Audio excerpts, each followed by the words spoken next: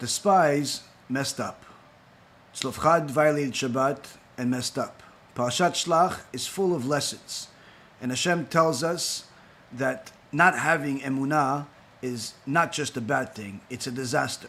In fact, Yeshua ben Nun and Kalev ben Yefuneh compared it to death. But what's so bad about lacking an emunah? And in fact, how do we know if we have it? How do we know if we have bitachon? How do we know the difference?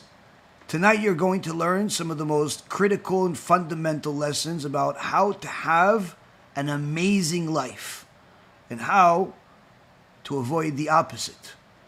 This is perhaps one of the most powerful lectures I've ever been a part of when it has to do with this particular subject. And it's certainly something that gave me chizuk, and I know you're going to enjoy it. In fact, one of the people online actually said they're crying as a result of listening to this shiur. Enjoy it, share it, and be holy. B'Shem Hashem na'aseh v'natzliach, shiur Torah, bruchim habayim. We're back on our Wednesday night program where we have the Stump the Rabbi series, our longest standing series. We're after some divrei Torah, which I am certain you guys are going to enjoy. Bezrat Hashem, the divrei Elokim Chaim, Bezrat Hashem, are always enjoyable. The words of the living God are always enjoyable. Hashem's holy Torah is as delicious as ever. And after that, you guys could ask some questions. Bezrat Hashem, HaKadosh Baruch Hu will give us the answers. So tonight's shiur will be for the Refuah Shlema, for Rav Ephraim ben Shulamit, Rabbanit Sarah bat Anat, Rabbanit Levana bat Sarah, Avi Mori David ben Nesria, Imi Morati Doris bat Jora, Sarah bat Esther, and all of Am Yisrael and all the righteous Noahis that continue to contribute, continue to watch our shiurim, continue to do as much as they possibly can for the sake of Am Yisrael, for the sake of our holy Torah, for the sake of our connection to HaKadosh Baruch Hu. So with that being said, good news for me. I got my personal delivery of the books, Baruch Hashem, and the new Kiruv cards. The shipment, we have the stuff in Israel, stuff in New York. Now we have in Florida. So Baruch Hashem, got lots of stuff that we're distributing. We've already distributed somewhere around 15,000 books, I think even more than 50,000 books of my new book, Baruch Hashem, in Eretz Yisrael. And we're already distributing hundreds of books in the United States. And Baruch Hashem, the Ora Levana is here. Baruch Hashem. It's pretty. It's got even nicer things inside. It has a very cool ribbon with Bezrat Hashem logo on it. So Baruch Hashem, these are available on the Kiruv store for you to distribute. Anyone that wants to get a box of 20 or more books to distribute, in their community, can go to kiruvstore.org. Kiruvstore.org. You could also donate over there as well. Kiruvstore.org. You get this 20 copies of it. For people that want individual copies, right now I'm not ready for it yet. Just too busy with a lot of other stuff. When I'm ready for it, I'll try to take care of some of the personal requests that people have. We're going to try to put it on Amazon, so Amazon can take care of some of the shipment and stuff like that, and cost of it. It just takes a lot of time, and so Bezrat Hashem, we'll do the individual copies later on. Anyone that wants, copies should commit to contributing a little bit by distributing 20 copies in their community or more. Aside from that, my new cards, the new cards are in. As I told you guys, they're very, very cool. If you remember, the old cards, which we actually also have some of these on the way as well, but the old cards looked like this. This was Tikkun Brit on one side, and you had the Hashem took back his millions on the other side, in very, in plastic material, so very good quality material. This was available. Now, the new cards have the same, but shinier Hashem took back his millions, but the Tikkun Brit has changed, where the QR code is much bigger, cooler looking. So this is actually the new cards. And they all come in these little compartments, these little plastic things over here. where you simply just take one of these things. It has 40 cards in it. You put it on a shelf somewhere, on a a Judaica store, kosher shops, bookstores, synagogues, Jewish community centers, wherever you obviously will find Jews. You put one of these in there, let people take one for free, and literally each one of these cards can save an eternity of not just one person, but their entire family and their entire lineage. So all of that goes to the credit of whoever put it there. So just imagine the benefits. Literally, if I was not doing what I'm doing, I would literally just spend half of my days or just a few hours a day just going around places putting these things there. It's just simply that easy. In my opinion, this is better than anything else because it's easy to do and it's something that has a lot of potential. So that's the thing. Of course, you could always get the USBs as well. They're also on the Kiruv store along with these. So B'ezrat Hashem, we'll see continuous more orders from you guys that are going to deliver in your communities. So with that being said, we're going to get into it. We have a lot to say, a lot to learn, and Baruch Hashem, Parashat Shelach is full of fireworks. And of course, the lessons in Parashat Shelach can sometimes seem obvious because it's the stories. You have the story of the Meraglim, the spies, they, which we've discussed briefly yesterday, where you have 12 leaders, 2 of which are tzaddikim, 10 used to be tzaddikim and turn into heretics, reshaim, that have no share of the world to come, says the Gemara in Masechet Sanhedrin in Perek Chelek. So these guys started off good. They weren't chosen to be leaders for their wickedness. They were chosen to be leaders because they were good at some point. But they lost their way. And later on in the parasha, we also find another person that lost their way. Chachamim say his name was Tzlofchad, and Tzlofchad is officially the first Mechalel Shabbat that Am Yisrael had shortly after we received the Torah. Some say even the second week after we received the Torah, Tzlofchad violated Shabbat and got the death penalty.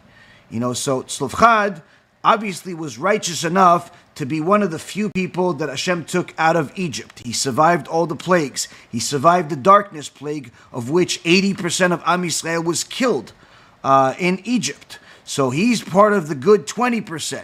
He survived that. He survived Yam Suf.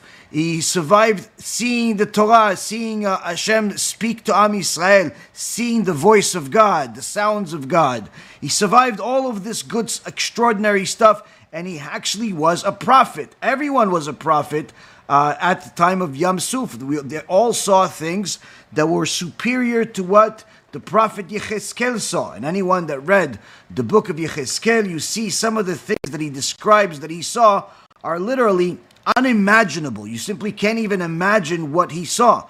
Yet, even the average person that crossed Yam Suf with Am Yisrael saw even more than Yecheskel. Tzlofchad was one of them. But yet, after surviving all of this, after doing all of this, he lost his way and he got a death penalty. So, the basic lesson is obvious. Don't mess with God, okay?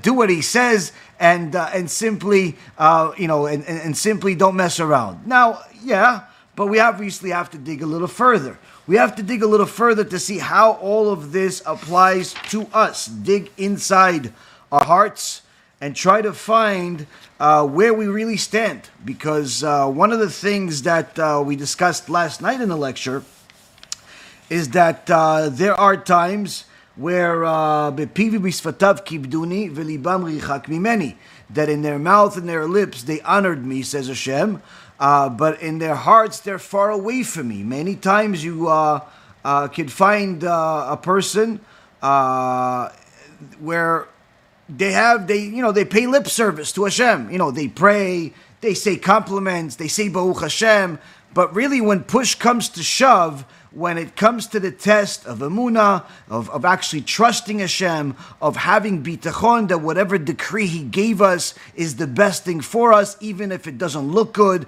even if it's a lost lawsuit, even if it's a lost deal, even if it's a lost relationship, somehow this is the best, because that's what bitachon is. Bitachon is not that I believe that everything is going to work out. That's not bitachon. That's simply, faith that people of other nations have, where they just simply think if they think good, good things will happen. That's not Judaism. Judaism is have confidence in Hashem that whatever He gives you, that is the best. Which means that sometimes the best will hurt. Sometimes the best will sting. Sometimes the best will look like the worst.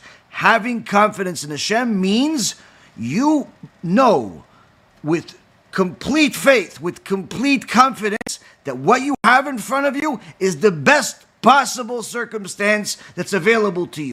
That's confidence in Hashem. That's bitachon.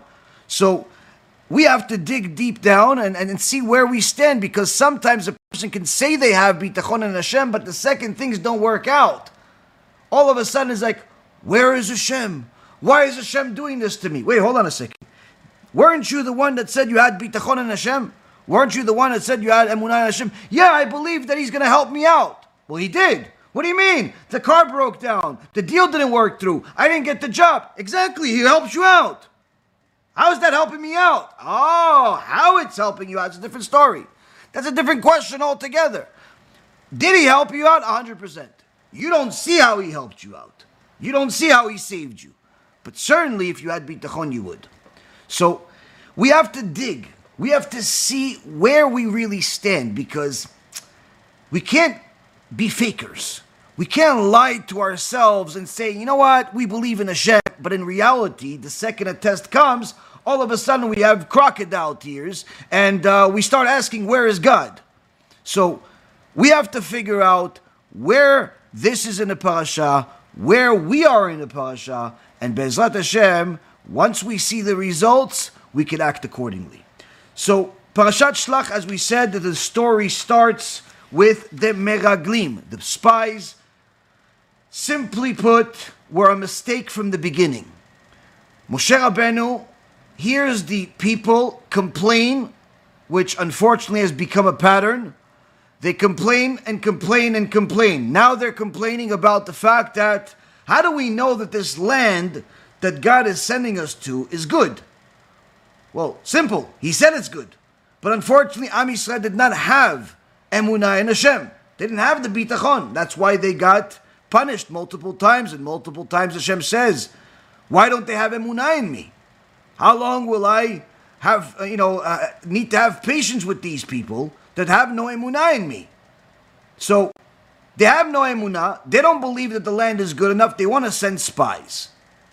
They want to send spies. They want to send people to go see what's going on over there. What kind of food is there? What kind of people are there? What kind of problems are there? And Moshe Rabbeinu obliges and says to Hashem, they want to send spies. Hashem says, you want to send spies, but that's not because I agree with you. I'm simply, you're allowed to use your free choice. At that moment, Moshe Rabbeinu knew two things. Number one, there's no turning back, because you already told the people, you could do what you want. You can't go back on your word. It's going to look bad. On the other hand, he also knew that HaKadosh Baruch Hu was not a fan of this whole thing, and therefore he gave a special blessing to Yeshua ben Nun. Yeshua ben Nun, if you notice, in the beginning of the parasha, and in the beginning when he's mentioned first, he is not called Yeshua ben Nun, he's called Hoshea. He's called Hoshea, but then it says that Moshe Rabbeinu gave him a blessing and added a Yud to his name. He called him Yehoshua. Yehoshua ben Nun. Now, the Gemara says there's a big story about this Yud. Most people think that you could just simply add letters to the Torah or subtract them, and it's just not a big deal.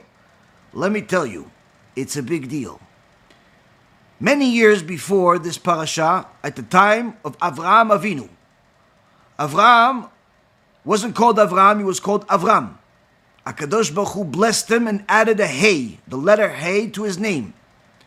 His wife, the Tzadikah Sarah, wasn't called Sarah, she was called Sarai. HaKadosh Baruch Hu blessed her and put a Hey in her name and removed the Yud. But since these letters are the tools that HaKadosh Baruch Hu created the world with, created the Torah with, this Yud had a life. And the angel of this Yud cried in the heavens for centuries. For centuries the Yud, the little Yud, the smallest, physically smallest letter in the Hebrew alphabet, the Gemara says, was crying in the heavens for centuries. Why? Why did you take me out of your holy Torah, Kadosh Baruch Hu? What did I do? What did I do? Bring me back in the Torah. I used to be a part of the Torah. I was part of Sarah's name. She was Sarai's. You took me out, HaKadosh Baruch Hu. Why? What did I do?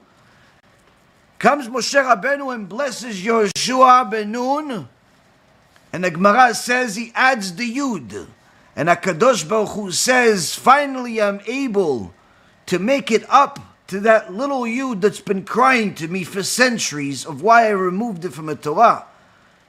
It was simply to put it somewhere else, where it would be more useful. So here we see that every single letter is accounted for. Hashem had the Torah in one way, and it always stayed that way. But when time came to change something, as far as change the name, he didn't change the letters. He simply just put that one letter somewhere else. Because no one can add or subtract the letter from the Torah. In fact, when Chachamim said, but perhaps maybe Shlomo HaMelech, maybe he can change something, maybe he can do something, he has such wisdom.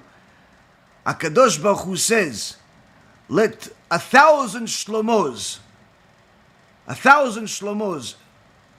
live in this world and die in this world, and not a single letter in my Torah would change.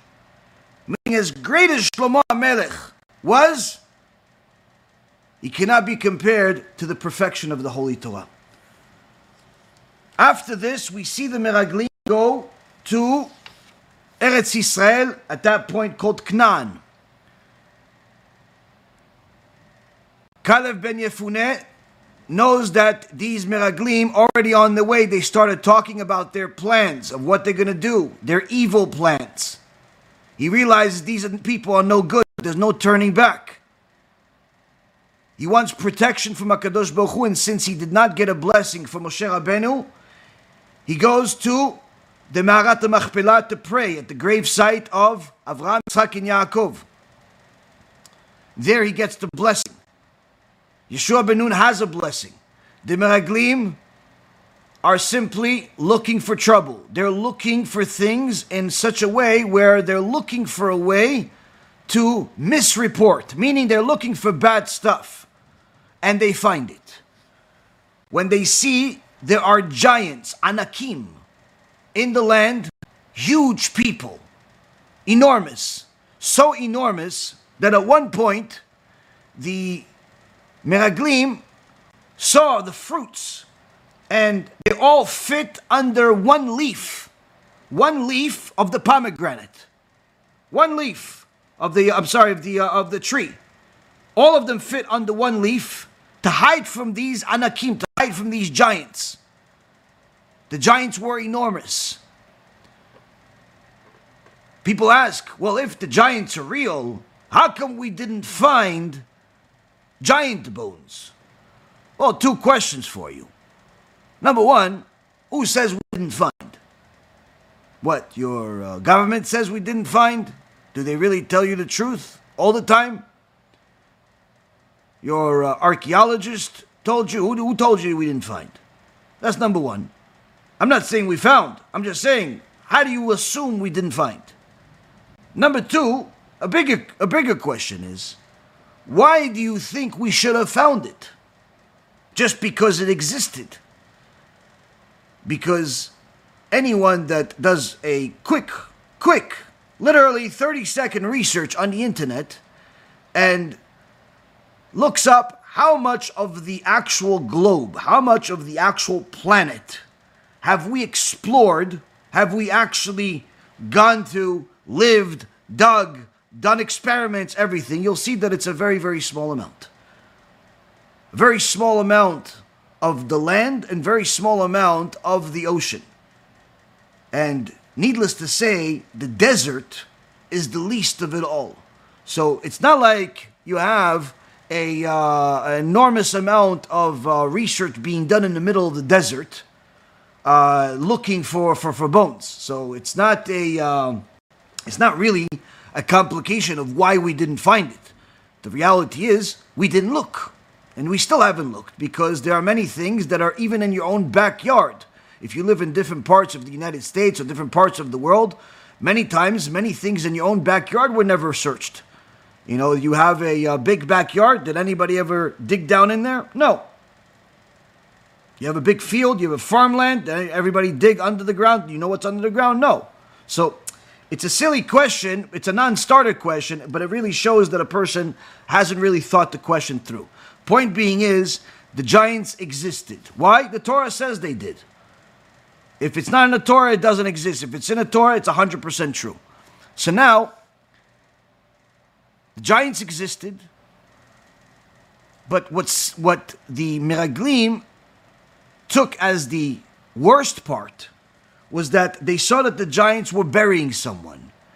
And when they came back and reported to the people, instead of just reporting to Moshe and Aaron, they reported to everyone at the same time. Which means that their complaining infected other people. Hence the reason why they got punished so severely, because they ended up becoming Machti'eh Rabim. They caused other people to sin, other people to become heretics. And they said that this Eretz Ochelet Yoshvea, this is a land that eats its own people. Because look how big these giants are, but even these giants, the land is killing them. Truth be told though, the Chachamim teach us in the Gemara that the burial was actually the burial of the prophet Job. Job was the Gdol Ador. Job was the tzaddik that gave the land, in essence, its merit at that time. And Job was the one that died. That's who they were all burying. In fact, when Moshe Rabbeinu told the Meraglim, the spies, go and see if there's a tree. Usually if you're going to go to a place, you're not going to look for a tree. You're going to look for trees, plural. But he says tree. Why tree? Because a tzaddik is often, the word to describe a tzaddik is a tree, because he doesn't move. He's firm. He's grounded. So Moshe Rabbeinu was telling the Meraglim, see if there's a tree, see if there's a tzaddik, meaning Rashi says he's referring to Job. See if Job is still alive, and if he is, get strengthened by him. Meaning get chizuk from him, get some words of Torah from him, learn from him. Moshe Rabbeinu heard about the prophet Job. The whole world heard about the prophet Job. So now, Job dies, the giants bury him. At one point the giants see the Meraglim, roar at them, the few that they saw, and from fear, those Meraglim die. Like they literally die. And then the other Meraglim do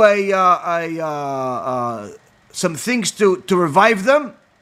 The Midrash over there says they used some of the things that are used in modern technology in order to revive people, to resuscitate people and bring them back to life. This we actually discussed in our film several years ago in the Torah, Science, and Ancient Wisdom about this particular midrash. But after they came back, they told everybody, listen, these giants are stronger than us. Chachamim say, stronger than us is spelled the same exact way as stronger than him. The only difference is the dots, the nikud. Chazakim, ki chazaku mimenu, ki chazaku mimeno. Nu or no? That's the difference. So initially it looks like, no, they're stronger than us. But in reality they meant they're stronger than him. They're stronger than God, these giants. That was their heresy. That was what sealed their decree. But one of the examples they gave, which we can learn from, is that they said that we were like grasshoppers in our own eyes. And so we were in their eyes, meaning that we were as small as grasshoppers are to us, but in their eyes. That's how big they were. Now, Rashi over there gives in the Gemara, he gives some details about the grasshopper. Unique details about the grasshopper. Now, I don't know if you've seen a grasshopper lately, but even if you have, you're not everyone is necessarily quick to pick up these types of things. I certainly am not. But last time I saw a grasshopper, I usually, I see him from a couple of feet away. But that's pretty much as close as we get. We're not really good friends. I'm not good friends with any of these little creatures. But some people are. Some people pick them up, play with them, all types of things. And there are certain species of a grasshopper, the locust, that are kosher, that the Yemenites eat and the Moroccans eat to this day.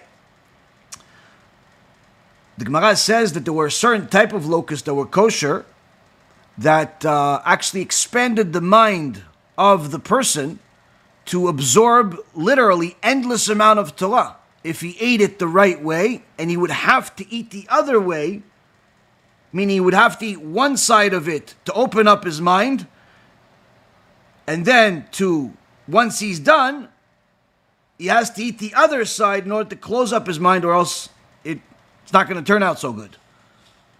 So these grasshoppers have a history. Rashi says these grasshoppers, there's a species of them that have 5 eyes. 5 eyes, and they are blinded in the morning because they don't have eyelids, and they're blinded each morning because of the dew. Now, this is spectacular knowledge for anyone who doesn't realize it yet. Rashi lived 900 years ago, before the telescope, the microscope, and any of this knowledge was available to the average person. Because if you picked up a grasshopper, there is no way that your naked eye can tell that this grasshopper has 5 eyes. Because most people think it has 2 eyes, the 2 big ones. But the truth is it has 5 eyes. In fact, even if you go on Google and you say, grasshopper, how many eyes does he have? You may actually see that it says 3 eyes. But if you type in grasshopper with 5 eyes, you'll actually see results as well. It all depends on what they define and how they define the eyes and the species of the grasshopper. The point being is that this was knowledge that Rashi had as part of our Masot from Mount Sinai, not knowledge that Rashi had from being a scientist and looking through some type of equipment. Here we see that our sages had knowledge beyond their times. After this grasshopper example, the Meraglim entice everyone even further by saying, apparently God wants to send us to this land so we can get killed and they could take our wives and children as hostages.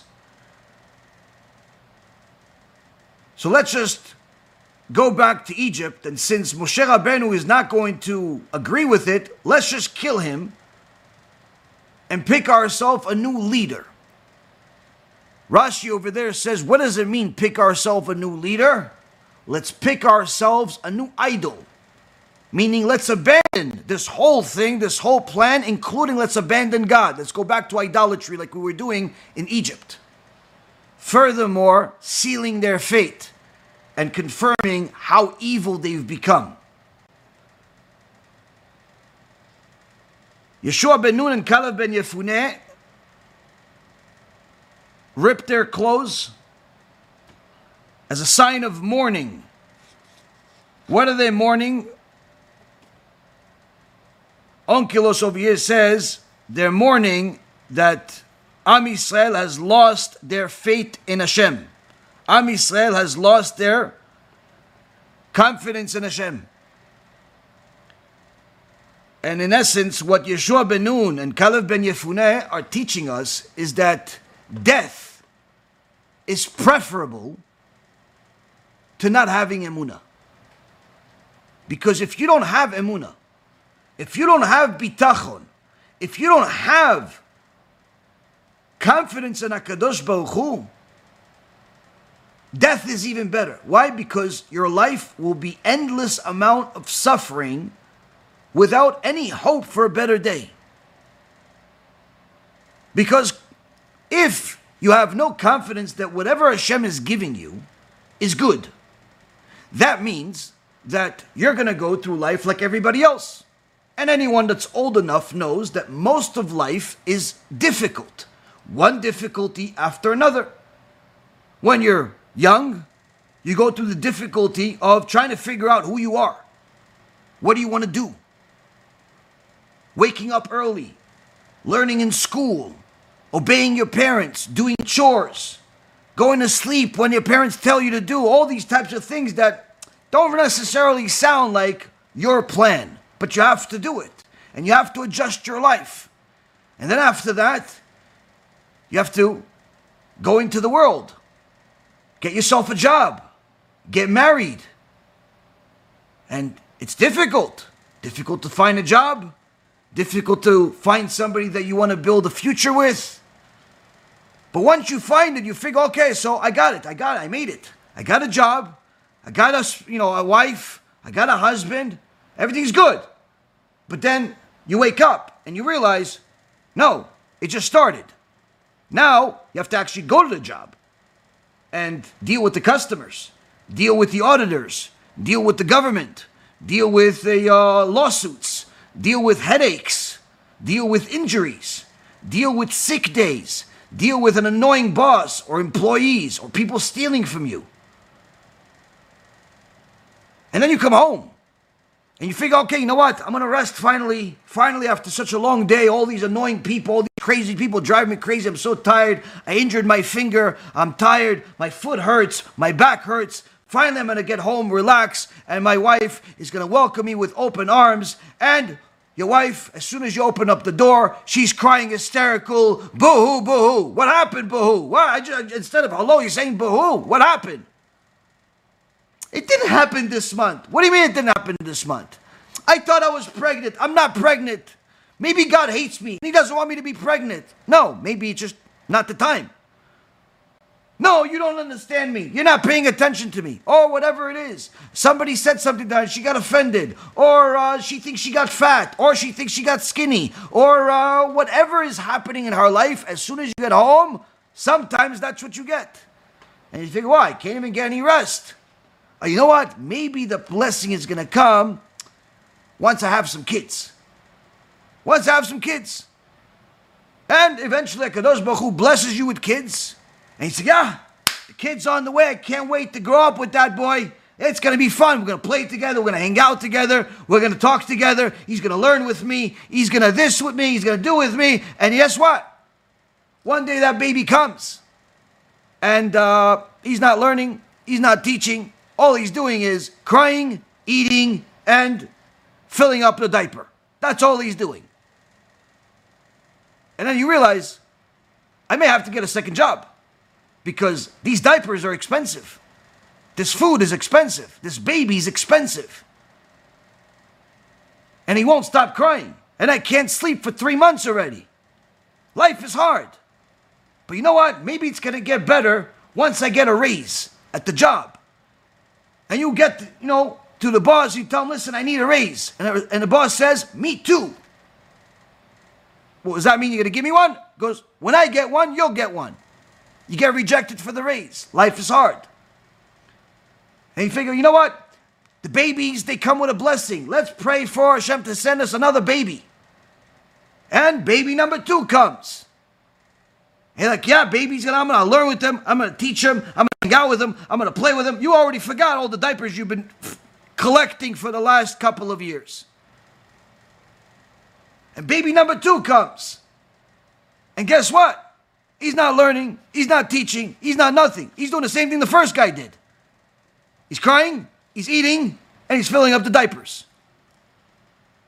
By now, the diapers of the first one start having new odor. Life is hard. You finally started sleeping from the first one. Now you stop sleeping. Why? He doesn't want to sleep. She doesn't want to sleep. Life is hard. And you keep going. And you figure, you know what? The baby's supposed to come. I'm going to ask for a raise again. Mr. Boss Man, can I have a raise? I wanted this, and I get this, and I do this, and I do that. Yeah, sure. Okay, I'll give you a 10% raise. Oh. I was kind of hoping for like 100% raise. Like, can you put another 0 on there? Because real estate is up, and taxes is up, and the kids don't stop eating, and the wife also, and she's always crying, and 10%, it's good? Or you want me to just stay at the same thing? Oh, no, it's good, I was just kidding. Yeah, thanks a lot for that 10%. Thanks, boss. Life is hard. And you keep going. And another kid, and another job, and another raise, and another rejection, and another problem, and all types of things, and life is hard. And you start getting older, and you start experiencing other things you never did before. People that you know start dying. People you care about. Sometimes, if you're a successful person, the more successful you are, the more prone you are to lawsuits. Lawsuits happen. Time goes on, injuries happen. Time goes on, people get sick. Time goes on, all types of things happen in life, and you see that the vast majority of life is simply one obstacle after another. Which means that if you do not have confidence in HaKadosh Baruch Hu that what you have is the best possible case you could ever have, life is miserable. But if you know that what He's giving you is the best, you could say life is hard, but it's good. You see, the Meraglim simply thought that everything is supposed to be given to them on a silver platter the way they wanted, not the way Hashem wanted. And therefore, when their plan wasn't in sync with the godly plan, they revolted. They showed everyone, perhaps we should go back. They showed everyone they have no emunah. Caleb ben Yefuneh and Yeshua ben Nun tore their garments in mourning for the people's loss of emunah in Hashem. And they told people, the land is good, don't listen to them. But instead of accepting this musar from the two tzaddikim, the spies, the nation, rejected them. In fact, they wanted to pelt them with stones. They rejected the musar.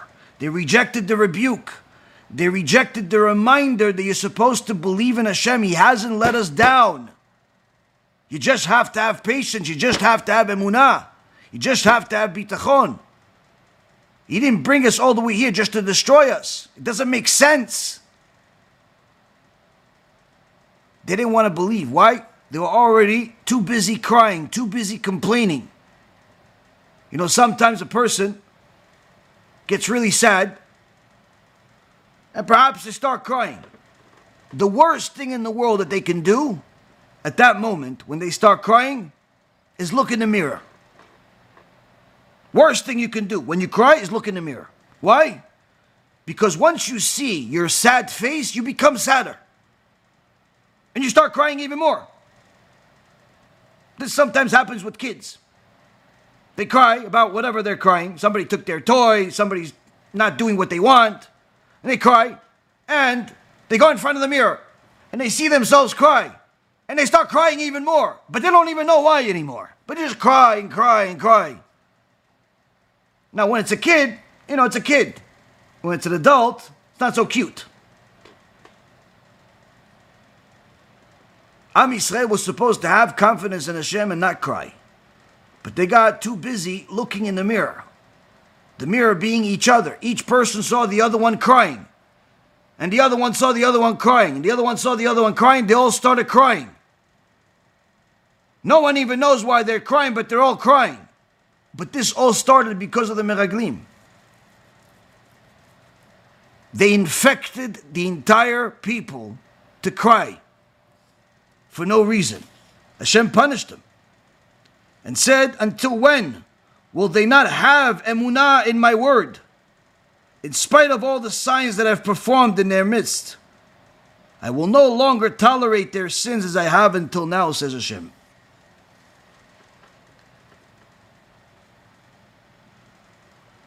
Here we see, Rabotai, HaKadosh Baruch Hu got to a point where he was threatening to destroy everyone. Why? No emunah in Hashem. No emunah in Hashem. Everyone knows the punishment. 40 years in the desert until the entire generation dies. All the men between the age of 20 and 60 had to die in the desert. Their children will go and enter the land, but still the children themselves were also punished that they had to pretty much relive this story every year, waiting for their parents to die in the desert for 40 years. The meraglim died a strange death. Rashi says that their tongues came out of their mouth, connected to their stomach. Worms started coming out of them. All types of horrible, disgusting things happened. And it was a big celebration once they officially died, because it was such an unusual, horrific, traumatizing sight for Am Yisrael to see. Now, we see here, lack of emunah is a big deal. Lack of emunah leads to complaining. Lack of emunah leads to problems. We move on further into the parasha.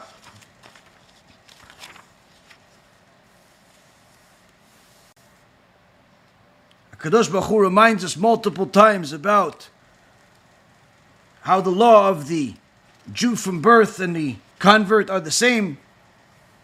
Don't get confused. And then he starts going into the details of korbanot, mistakes.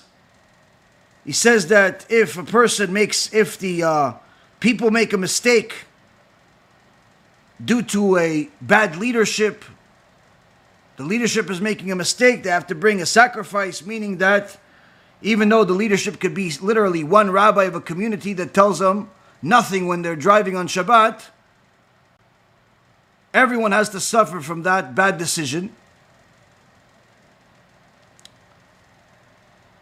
But if a person sins intentionally, meaning he knows he's Jewish, he knows he's not allowed to drive on Shabbat, and he does it anyway. She knows she's Jewish, she knows that she's not allowed to marry a woman, she does it anyway. Like these two fake Orthodox women did in the last few days, where a few people send me these pictures and videos, which I wouldn't recommend anyone seeing, because it literally impurifies your neshama to see such an upside down world. Two women pretending to be Orthodox women, marrying each other, surrounded by religious Jews, people with kippah, women with wigs. And they're all celebrating as if this is allowed.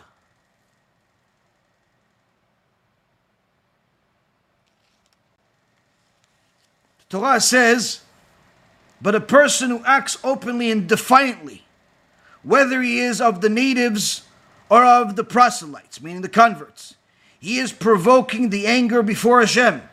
That person shall be eliminated from among his people. For he scorned the word of Hashem and distorted his commandments. That person will surely be eliminated. His sin is upon him. A person that knows the truth, and simply decides to ignore it, that in itself is a sin in addition to the sin itself. Meaning, ignoring the truth is considered desecrating the Torah. When a person simply decides that even though it says in the Torah, men must marry women, women must marry men, Jews must marry Jews, Gentiles must marry Gentiles, and people ignore it. When the Torah says that you must do business honestly, no stealing, no taking advantage of people, and people ignore it. When the Torah says don't worship idols, whether that idol is money or some statue of some idiot that died 2,000 years ago, named Yoshke, and people do it anyway, HaKadosh Baruch Hu says, you violated the Torah, there will be a consequence. Now, after this ignoring of the truth, we see it again, where it says the children of Israel were in the wilderness and they found a man and he was gathering wood on Shabbat. They caught him, they arrested him, they brought him to Moshe, and they waited after putting him in a prison, waited for Hashem to give them instructions because they knew it's a death penalty, they just didn't know which one. Now,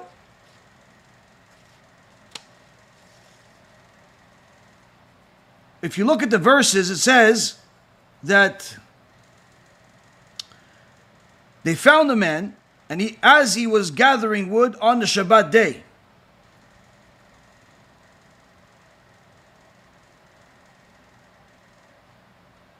ויקריבו אותו ומוצאים אותו מקושש עצים. Rashi says over there,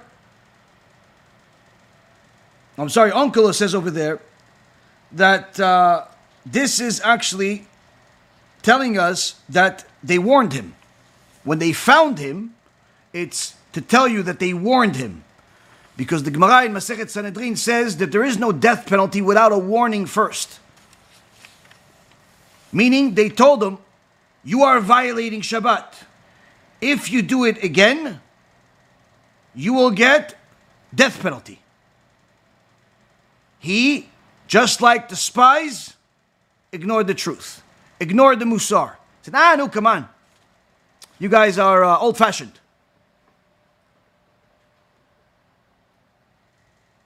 They gave him a warning. Don't drive on Shabbat. Don't put idolatry on your head. Don't pray to a person. Don't do business dishonestly. He said, you guys are fanatic. I don't believe that God's going to punish me. God loves everyone. You're right. He loves everyone. But if you go against him, you become one of his haters. And therefore he has to punish you. And that too is out of love. Now, a person ignores the truth, suffers the consequences. Tzlofchad ignored the truth, ignored the warning that's promised by the Torah. Anytime there is a death penalty, each time, if you look at the Gemara in Masechet Sanhedrin, each time they say, okay, if a person does such and such, this is the verse that says it's death penalty. The very next question, the Gemara says, okay, but where's the warning? Meaning every single prohibition that says there's going to be a punishment for it has to have a warning. There has to be two statements for each one. So here, we know that Tzlofchad was warned, but he decided to ignore it. Many people are warned. They hear in a shiur Torah, you're not allowed to do certain things. They ignore it. They read something in a book, says don't do such things. They ignore it. HaKadosh Baruch Hu sends them problems, sicknesses, financial losses, marriage problems, all types of disasters. They ignore it. Ignoring the truth leads to bigger problems. In Tzlofchad's case, it led to death penalty. It led to the death penalty. And after this, we get the mitzvah tzitzit. What's the connection? What's the connection between all of these meraglim and the tzitzit, the ignoring of the truth? In our tefillah every day, we say at the end of Amidah, Yul Ratzon Imre Pi Ve'egyon Libi Lefanecha Hashem Tzuri Ve'goali. Let find favor the words of my mouth and the thoughts of my heart before you, Hashem, my might and my Redeemer. Meaning that let the words that I'm saying to you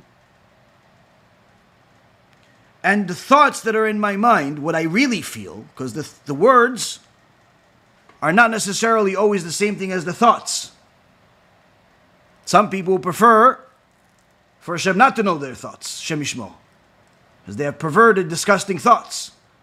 But in our prayer every day we say to Hashem, right now as I'm praying to you, both my thoughts and my words that are coming out of my mouth are both good. Let them both come in front of you.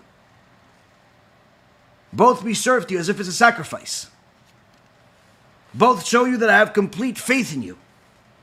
Both show you that I have nothing but you. The Sefer Daily Dose of Bitachon by Rav Sutton, he was one of the Talmidim of Rav Tzion Abba Shaul, and he writes, sometimes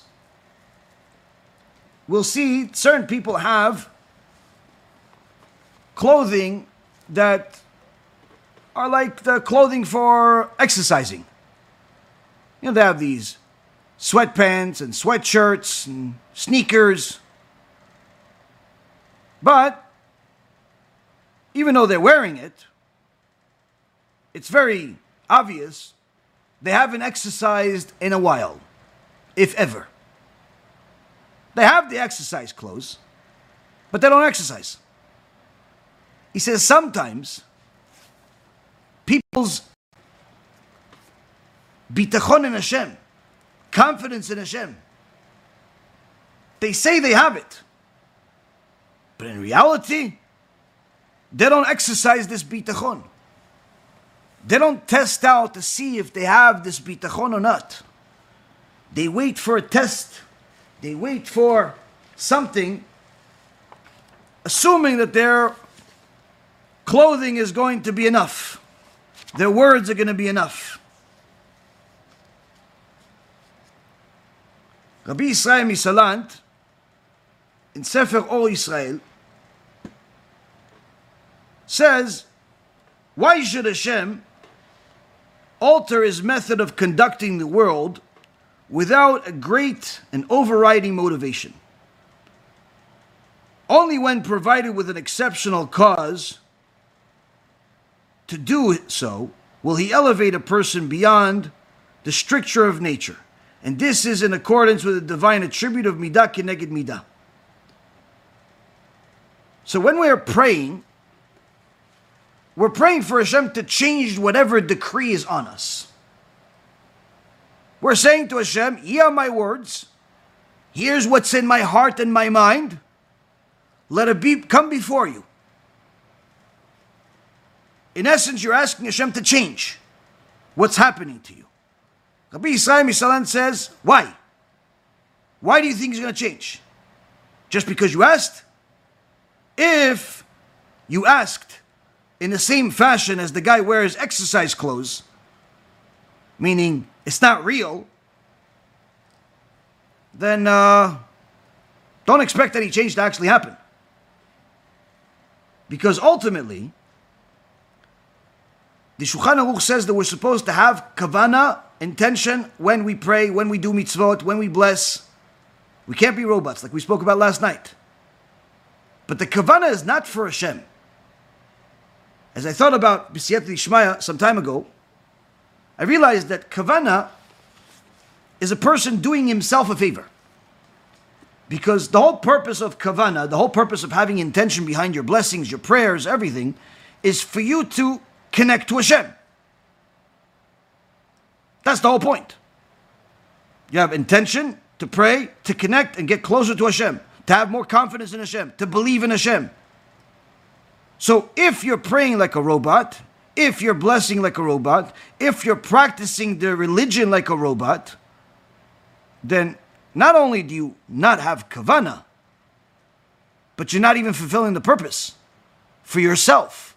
Because if what you thought you were doing was praying to Hashem to get close to Him, and you know that to get close to Him you have to have intention behind your prayer, but yet you don't push yourself and do something to get that attention there, then in essence all you've done is simply go to some government building and ask Him to give you all the money while you're outside.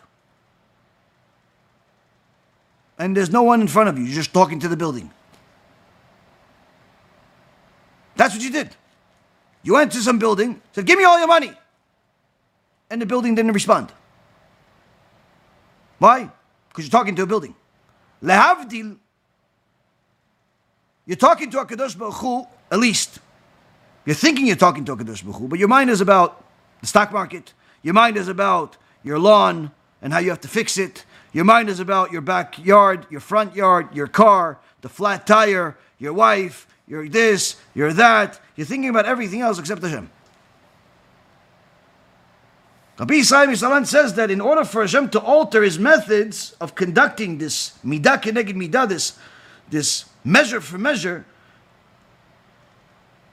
it's only going to happen if there's an exceptional cause. Because as he continues and he says earlier, if a person wishes to change his fortune for the better, it will not avail him to merely improve his physical situation, i.e., let's say, if he has more money, therefore his situation is going to be better. If he has more kids, therefore his situation is going to get better. If he gets married, therefore his situation is going to get better. Rabbi Yisrael says, the physical situation will not make your situation better. More kids, more wife, more this, or less, it's not going to make your situation better. Why? Because the situation is bad, not because of the physical issues, but rather because of the Creator above that gives you a certain perspective of how to look at things. And you're not following it. And therefore, if a person wishes to change his fortune for the better, it will not avail him to merely improve his physical situation, neither is it proper for him to petition the Almighty in prayer and supplication. Because, again, if he's of the mindset that he's just going to go through the motions and that's going to change things, it's not. His only hope is to rectify the ultimate cause, which is to improve his spiritual side and the ways of his soul. As the sages teach us in Gemara Masechet Brachot, if a person sees that afflictions have come upon him, let him examine his deeds.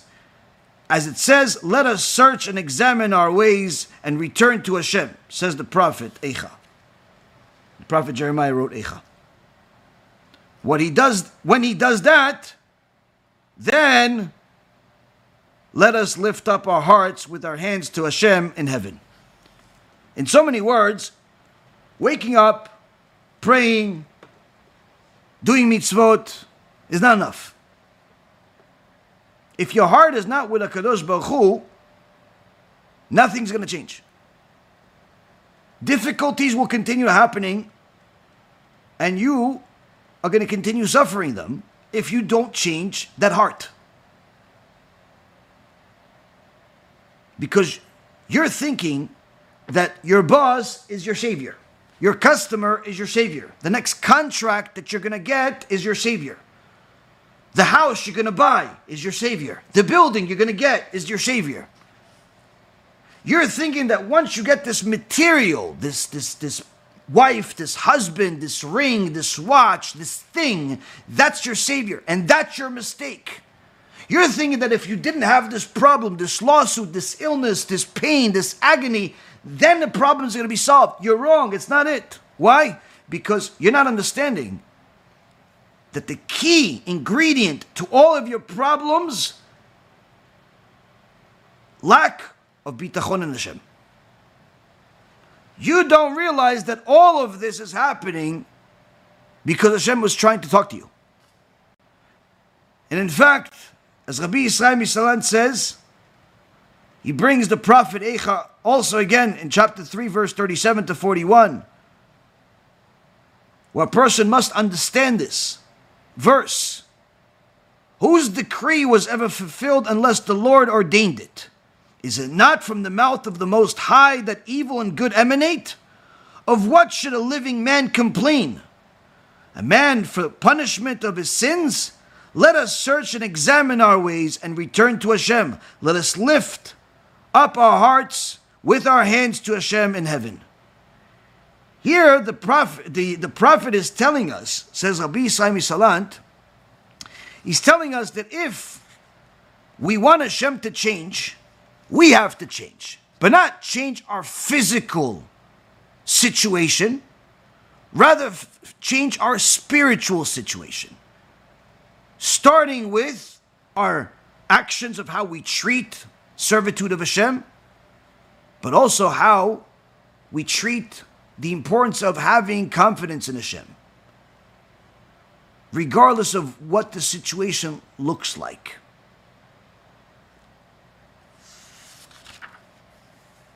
Now,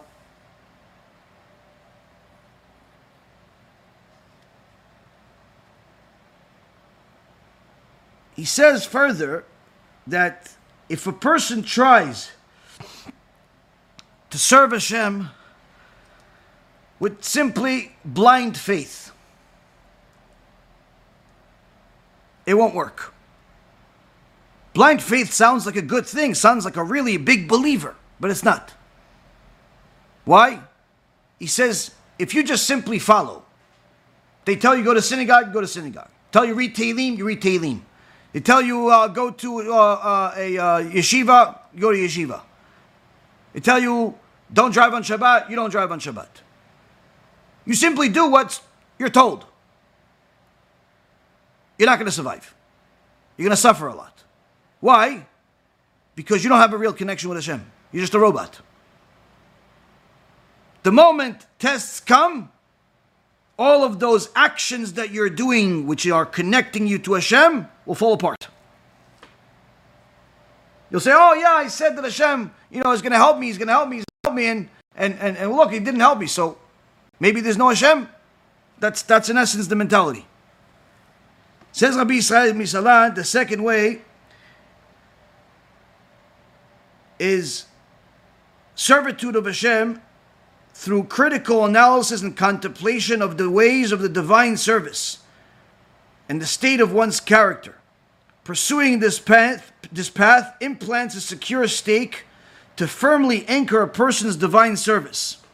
So all the winds of the world cannot dislodge it from its place. In so many words, a person that wants to connect to Hashem has to have Kavanah everywhere, not just in their prayer, not just in their blessing, but in their entire day. They're constantly looking for God.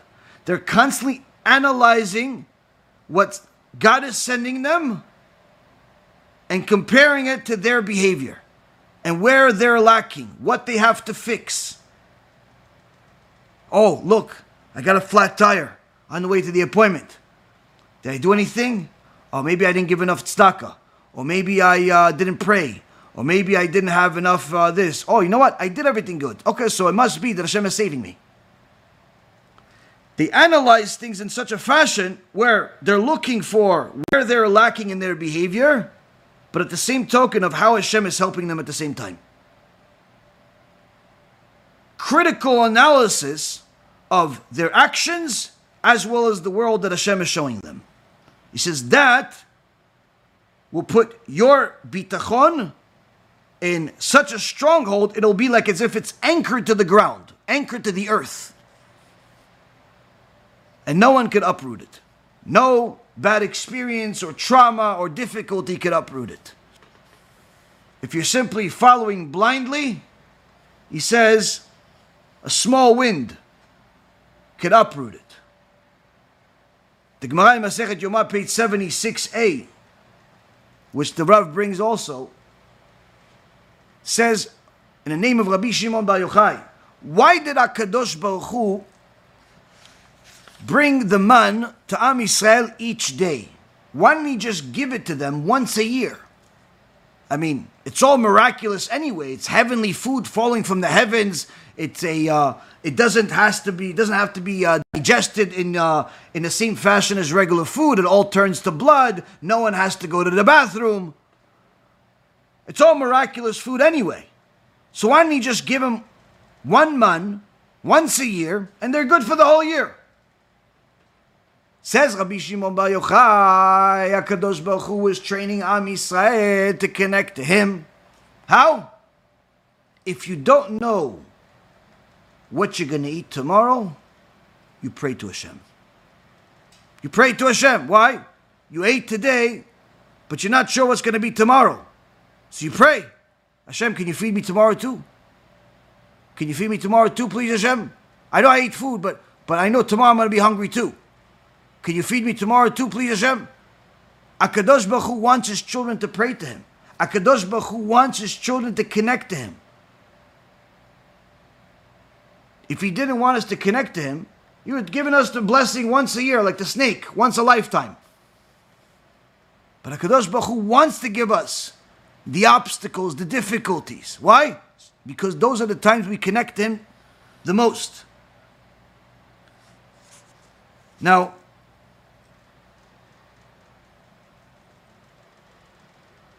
if a person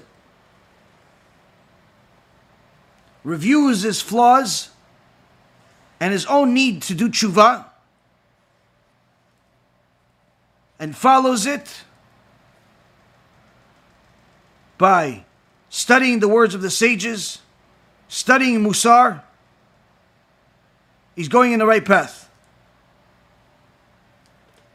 Studying Musar means you don't just listen to the lecture, but you repeat the teachings over and over in your mind. And you constantly review your soul and the world that you live in and the situations and circumstances that are being presented to you in order to see where you're lacking. Then the Rav says you're going to move on to the second level, which is conquering your evil inclination. And after that, you'll get to rectifying the evil inclination so that you'll be able to actually enjoy the servitude of Hashem. Meaning that in the beginning, whether your beginning is that you've been frum robot, frum AI for your whole life, or you've been an idol worshiper your whole life, desecrating Shabbat left and right, and now you're finally doing tshuva, regardless of where your beginning is, in the beginning, it's not pleasant. It's not pleasant. Why it's not pleasant? Simple. You have no idea what you're doing. It's like a person going and playing for the first time. And he starts running. It's like, no, you're going the wrong way. Oh, okay. He starts running the other way. He goes, no, you're not supposed to run. Stand. He doesn't know how to play. It's not enjoyable. You look silly. Says Rabbi Yisrael Misalant, servitude of Hashem, first and foremost, requires a person to understand they have to review their own actions, their flaws, and desire to change, desire to do tshuva. Once they have that, they'll start learning the words of the sages, specifically Musar. Then, of course, Alachad, to know what to do. After they've done this for a while, they're constantly reviewing themselves, they're constantly improving themselves, eventually they'll be able to overcome their evil inclination. A little bit at a time. And eventually even get to a point where they're enjoying the mitzvot, they're enjoying learning Torah for hours, they're enjoying giving tzedakah, they're enjoying doing chesed, they're enjoying doing everything. They're even enjoying looking for Hashem through the difficulties. Oh, look at that. Look what happened. Flat tire. Oh, look at that. We just lost. Oh, look at that. We just got a problem. Oh, look at that. I wonder how Hashem is going to bring the salvation here. I wonder what Hashem is trying to teach me. I wonder what protection Hashem is giving me through this tragedy. A person literally gets to a point where he's looking for Hashem at all times with complete confidence that everything that's happening is good.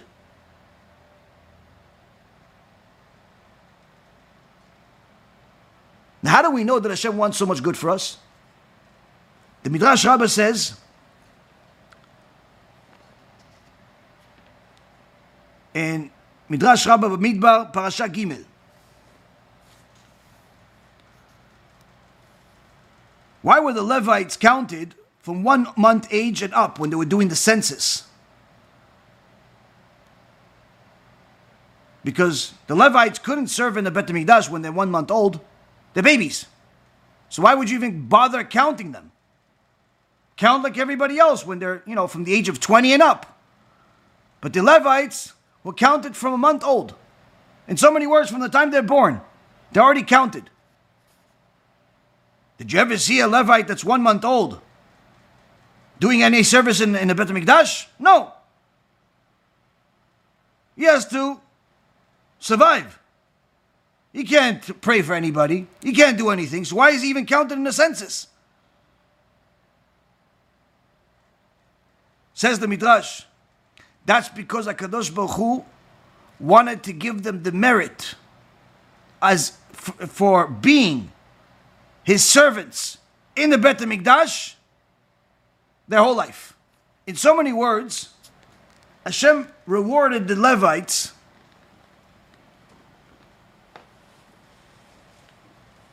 for serving Him in the Bet HaMikdash their whole life. Even though they didn't really serve in the Bet HaMikdash their whole life. They only started at the age of 30. But He rewarded them for the first 30 years. Another example of this, the Midrash says, is with Shmuel. Shmuel was rewarded as if he led Am Yisrael for 50 years. 52 years. Midrash says, did he really lead Am Yisrael for 52 years? No. First 40 years of his life, the Gdol Hador was Eli Cohen. He couldn't lead anybody. He couldn't be the Paskin Halacha in front of his rabbi. And then a couple of years, you had Shaul HaMelech. Shaul was the king. Altogether, Shmuel led Am Yisrael for 10 years. But the Torah says that he led Am Yisrael his whole life. Why does it say he led Am Yisrael his whole life? Hashem says, I want to reward him for his whole life. As if he led Am Yisrael and he did good and he did mitzvot and he paskin halacha. Yeah, but he was a month old. He was 2 months old. He paskin halacha. Yeah, he did amazing. Where's the book? No, he wrote the book. Don't worry, he did the book. He did good, amazing. Chidush. He's 6 years old. What chidush? He did an amazing chidush. Why? HaKadosh Baruch Hu looks for places to reward the righteous. If you're righteous, Hashem is going to find creative ways to give you more reward than you deserve.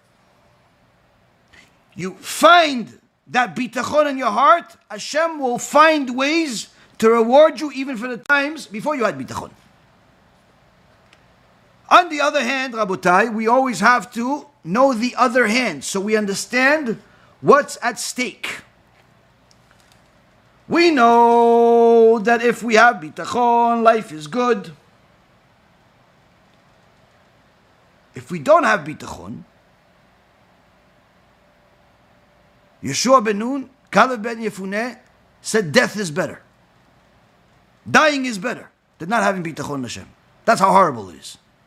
Because you're suffering and you have no idea why. The Meraglim got a death penalty.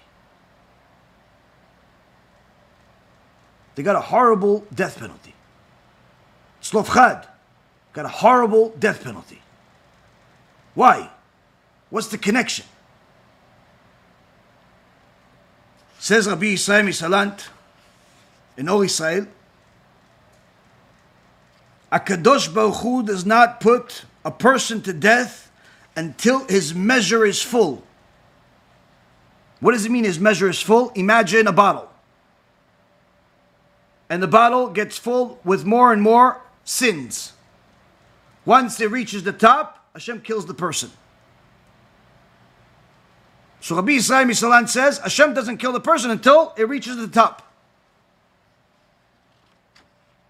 At that point, he is wicked, he shall die in his iniquity, says the Torah. And continues thereafter saying, and you, this is bringing the prophet Yechezkel, and you, if you warn the wicked one concerning his path to turn from it, but he does not turn from his way, in other words, he's not moved by the rebuke, for if it did move him and he sensed his shortcomings, he would be considered as one who is capable of repenting, but was previously unaware of his wickedness. However, since he did not respond to rebuke, he is classified as being unable to repent, and therefore he shall die in his iniquity, even if his measure is not full. And in this instance, although he is not classified as being wicked, meaning that his measure is not full, he will still die because of his iniquity, since he's not aroused by rebuke. The Almighty's his extrapolative analysis shows that he will not come to repent. And what is his remedy? To awaken within himself a sense of this deficiency. By arousing feelings of anguish and sorrow, he will thereby enter the company of those who repent, and he will live. Here Rabbi Yisrael Misalant gives us an atomic bomb that puts everything in perspective. And this is what he says. If you have bitachon, you literally have everything. Why? Because by having bitachon, first and foremost, whatever problems are sent your way are just simply ways of communications between you and Hashem. It's like you and Hashem are having a conversation. Why? Because you know that everything he's sending you is the best possible option. He knows what's good for you, better than what you know what's good for you. And therefore, life is not bad. In fact, life is good. And as you gain more and more bitachon, you gain deeper and deeper connection with Hashem. You start from the ground up by realizing you have to fix yourself, by learning Musar, by overcoming the obstacles, the Yetzirah, by developing this yearning to connect to Hashem and look for Him everywhere. Not just hope that Hashem turns into some lotto ticket and gives you presents all the time, but rather everything you're getting is a present. That's having bitachon. On the other hand, not having bitachon, which is literally compared to death by Yeshua ben Nun and Caleb ben Yefuneh, Rabbi Yisrael Misalant tells us why. He says, you see, if you don't have bitachon, not only do you not have everything I just said, where the problems to you look much bigger than what they really are, the difficulties look like they're never going to end, the pain looks like it's simply too much to handle, life is never good. Why? Because it's full of difficulties. The pleasing parts of life are so minuscule that you don't even have time to enjoy before the next problem appears. Even to have a party, if you're the host, that means you're not really going to enjoy the party. You're simply going to be serving a bunch of people and dealing with problems. The only people that enjoy themselves are the guests. So literally, life is terrible without bitachon. Why? Because you're looking at life at face value, not at divine value. Death is better, says Yeshua ben Nun. But even worse yet, when a person does not have bitachon, that means that when they pray, they don't really believe that Hashem is there. So they don't have kavanah. When they don't have kavanah when they pray, that means that they're not really connecting to Hashem. which is the purpose of the prayer. When they're not connecting to Hashem as the purpose of the prayer, that means that they're not changing themselves, and therefore there is absolutely no reason for Hashem to change the decree. And when Hashem doesn't change the decree, things continue and deteriorate actually even further, and the person who doesn't have bitachon in the first place continues to suffer even more, and this suffering leads this person to rebel, to stop even doing what they are doing. Whatever good they were doing, they're not doing anymore. In fact, they start regretting whatever good they did. And even those small sins that would have been forgivable had they had any level of real connection to Hashem become the biggest sins in the world. Why?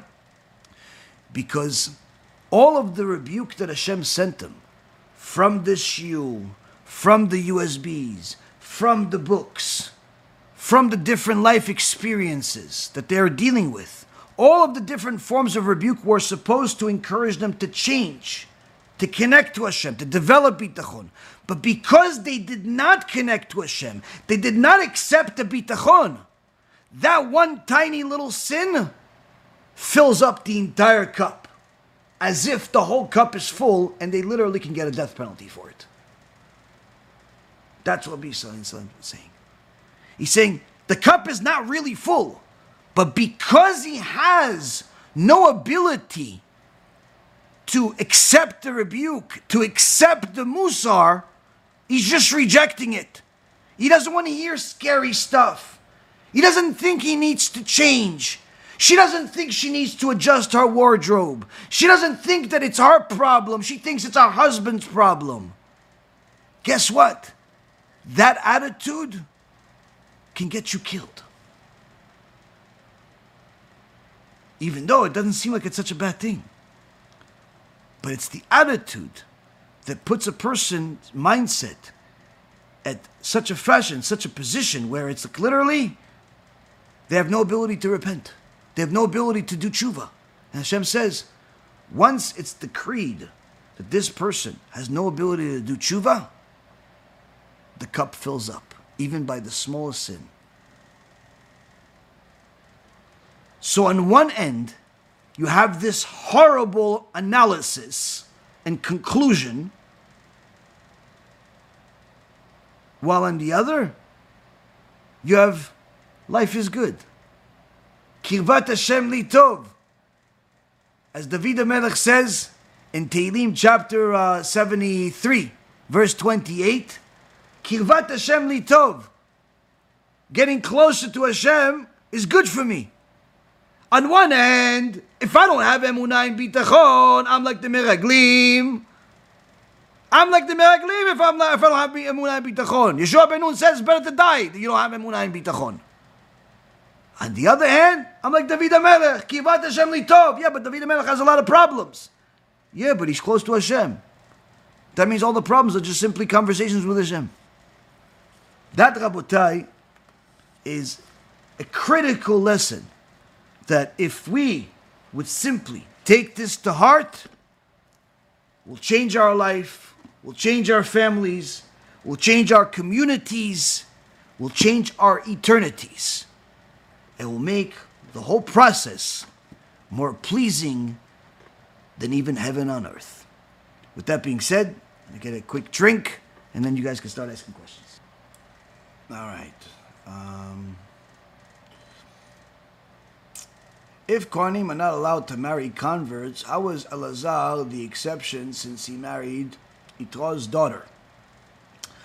The time of Mount Sinai, things were a little bit different, first and foremost. So things were slightly different. Number one, some Chachamim say that before Mount Sinai, obviously the rules were very different, and it could be that they actually married even before Matan Torah, or they got married before they officially became Kohanim. Do we still have the original Torah that Hashem gave us at Har Sinai? Absolutely. This is one of the 13 principles of our faith, is that the Torah that we have right now is exactly the same Torah that we got at Mount Sinai. If you have a Chumash in your house, or if you don't have one, you should go to the store and get one as soon as possible. Or you go to your shul, you get a Chumash, or the Sefer Torah that's in the Aron HaKodesh in the shul, you open it up, and what you're looking at is exactly what Moshe Rabbeinu looked at 3,334 years ago.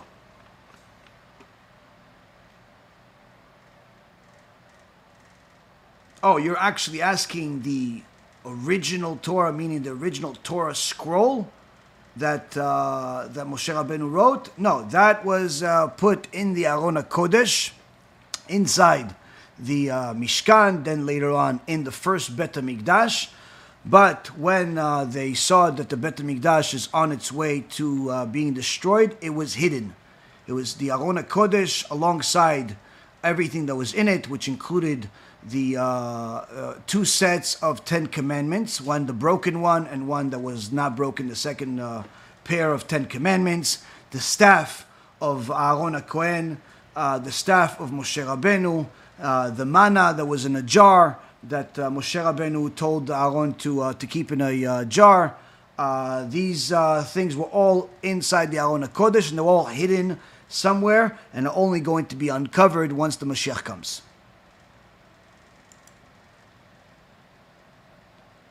Two people are asking, is a Noahide woman liable if she keeps her pictures online, and if she took all of her photos out of her personal profile, yet some pictures remain in the profile of friends, family members, because they refuse to delete those pictures.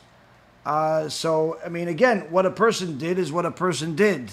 Certainly, this is not going to help a person, but I can assure you that the more dedicated a person is to doing tshuva, to fixing themselves and helping other people do tshuva, the more Hashem will help them. As the Mishnah in Masechet Avot says, anyone that helps other people do tshuva, sin does not come to his hand. And Chachamim explain, what does that mean, sin doesn't come to his hand?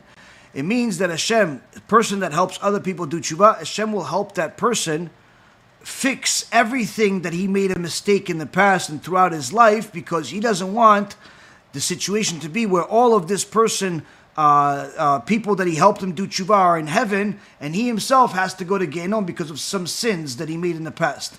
So in so many words, Hashem is going to help him or her fix all of those things through time. Of course, each person has to exert as much effort as possible to fix whatever they can fix that's within their control. But whatever is not within their control, they should rely on Hashem to help them, so long as they themselves are helping others.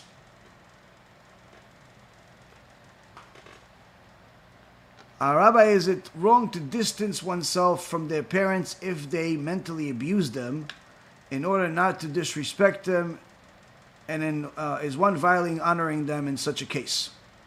So in the Sefer, in the Yalkut Yosef by Rav Yitzchak Yosef, he has a section about honoring your parents. And in honoring your parents, doesn't mean that you have to accept abuse. That's not honoring parents. Honoring parents, obviously, if your parents are normal, they're decent people. But if, let's say, for example, they don't have any money and you do, you have to help them. It's the Bet Din will pressure you to help them. If they have money but they need help, then you help them, but at their cost. If they ask you to do basic things for them that is not at any cost, you need to do it for them. But if they are abusive, either in such a fashion where they're trying to get you to violate the Torah, or they're trying to destroy your marriage, or they're simply trying to bring you down and cause you all types of hardship, then certainly distancing yourself from them is what you need to do. It's not a violation. It's you have to protect yourself. But again, a person has to make sure that they're not overly sensitive and it's not their ego telling them that their parents are being abusive. Sometimes people view their parents as abusive simply because their parents are simply parents. They're being parents. There's some people are a little bit, they exaggerate certain things. I remember there was one person that I blocked multiple times because they kept trying to argue with me that they're right for being angry with their adoptive parents for not asking them if they should adopt them as a baby. Meaning, this baby was abandoned by their parents, the real biological parents. For whatever reason, the real biological parents abandoned the baby. This couple made the sacrifice of taking this baby and making it their own child and raising this baby and feeding this baby and taking care of this baby. And of course, disciplining this baby whenever needed in whatever way they knew best. No abuse that I know of, but for all intents and purposes, they were normal parents that were actually even above the norm because they did something to a complete stranger and made it as if it was their kid. This kid grew up to be an adult that felt that the parents should have somehow requested the permission to adopt them, even though they were a baby. And even when they, by the time they developed this demented idea, they were already an adult out of the house. So people like that say, oh yeah, so it's okay that I disrespect my parents, I hate them, I this, I that. No, it's not okay. You're a sick person. You need to be instituted. Perhaps you should try on a straitjacket and just make sure that somebody else ties it for you. This is obviously not a normal person. There are many people like this that exaggerate the discipline that parents need to give to their kids to make sure they don't simply, destroy the house, destroy their lives, and so on. So there are certain times that parents need to discipline their kids. Sometimes disciplining them means you have to send them to sleep early. Sometimes disciplining them means you have to raise your voice. Sometimes disciplining them means you have to give them a smack. Of course, it's not for the sake of hurting the kid or taking out your anger on the kid, but simply to make sure that the kid doesn't go too far with their own bad ideas. So a parent has to discipline kids. When the kids grow up, obviously a lot of those things are not possible, so sometimes the parents will communicate to the kid in the same way that they communicated in the past, where they're still raising their voice at their kid, even though the kid is already 30 years old and doesn't like to be yelled at, especially not in front of people. They tell the kid to go do something for them, even though the kid's busy. So the kid thinks that he's not a kid anymore, and therefore the parent should treat him like a peer. The kid is wrong. You will never be a peer to your parents. They are your parents. You will always be their child. They will never be your peer. If you treat your parents as peers, you are violating the Torah, not them. But if the parents are, psychologically not normal, they're not all there. If they are intentionally trying to hurt you, intentionally trying to abuse you, intentionally trying to steal from you, they're doing all types of things to harm you, then that's not even a question. Of course, you have to run away. You have to protect your life. But a person needs to make sure that it's, if they're going to run, they have to confirm that it's the latter and not the first thing, where it's really simply their ego. So are you running from evil monsters, or are you running from dealing with your ego? And that's what each person has to analyze for themselves. Next question. Is there any way you could explain the layout of the area in the Bet HaMikdash where they did the sacrifices? I'm a bit confused between the altars. That's a shiur of its own, but there are books about this. There is a book actually by Art Scroll that goes into a lot of the details, even has very, very beautiful pictures in it. of the Bet HaMikdash. I mean, in so many words, there are different sections of the Bet HaMikdash. There was the big mizbeach outside. There was a mizbeach on the inside. There's the women's court. There is the Kodesh. There's the Kodesh Kodeshim. When, for example, they had to bring a korban, there was it wasn't just one korban at a time. There were stations. There were stations for where they would take the animal. There was rings connected to the floor. They would have the animal under that ring, connected to that ring. One person would slaughter this animal. Then they would have to make sure that they have a bowl right under the slaughter, so the blood that's splashing out, that must be collected. That blood must be collected and then taken over as part of the sacrifice and poured on the mizbeach. If they don't do this blood service, the whole korban is worthless. The whole korban is worthless. So after they pour the blood, they go back to the animal and they hang it. There was rings that they would hang the animal to make it easy for them to skin the animal and then cut its stomach and then start taking out the organs and then put the certain parts of the animal on the mizbeach as a sacrifice, and then certain parts there would sometimes they would eat. It depended on what type of korban that it was. If they did not have the open area, meaning where there was a bunch of people already there, all of the rings were already taken up. Let's say there is, let's just for argument's sake, let's say there's 8 rings where you could hang the animal, and all of them are already busy. People are already there, skinning the animals, and 2 people had to do it. Then there was a section where they had these thin sticks or boards, where 2 people would put a board on their shoulder, each one on the shoulder, each one facing the other. And while they're having they had the boards, they would hang the animal on the boards, and then they would skin the animal and then do everything else that I just mentioned as far as taking out the body, the organs, and so on. Now, if this was on Shabbat, the Mishnah in Masechet Psachim says that if it was on Shabbat, then they would not be able to take on these boards. So they would actually have to. 2 guys would have to go shoulder to shoulder. 2 Kohanim would have to go shoulder to shoulder. One guy, his hands on his shoulder, the other guy, his hands on his shoulder, and then hang the cow or the bull or whatever animal it is off of their arms, and then skin it, which is obviously very, very difficult to say the least. But that's what they would have to do. And also, they wouldn't be able to take the sacrifice that they're able to eat.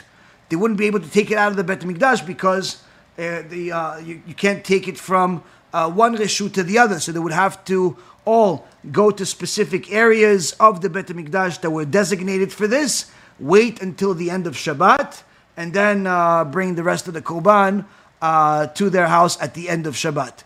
The point being is that the service in the Bet HaMikdash was very, very extensive. I'm just giving you a small token of some of the stuff that I know, but the point being is that there were different sections. There were sections for the korbanot. There were sections in the Bet HaMikdash for haircuts. There were sections for burning wood. There were sections for the purifying themselves. It was literally like a city. It was a city. You had the sections where they had the cows and different animals that people would buy. There was many different departments in the Bet HaMikdash that each one served different purposes. Each one was part of the overall service at the Bet HaMikdash. And that's something that I don't think it's even possible to do in a single shiur, at least not for me. But perhaps a series on something like this. But I would say it's probably better to simply watch a video about it. There are videos about this and that show the service in the Bet HaMikdash with actual digital imagery of the Bet HaMikdash.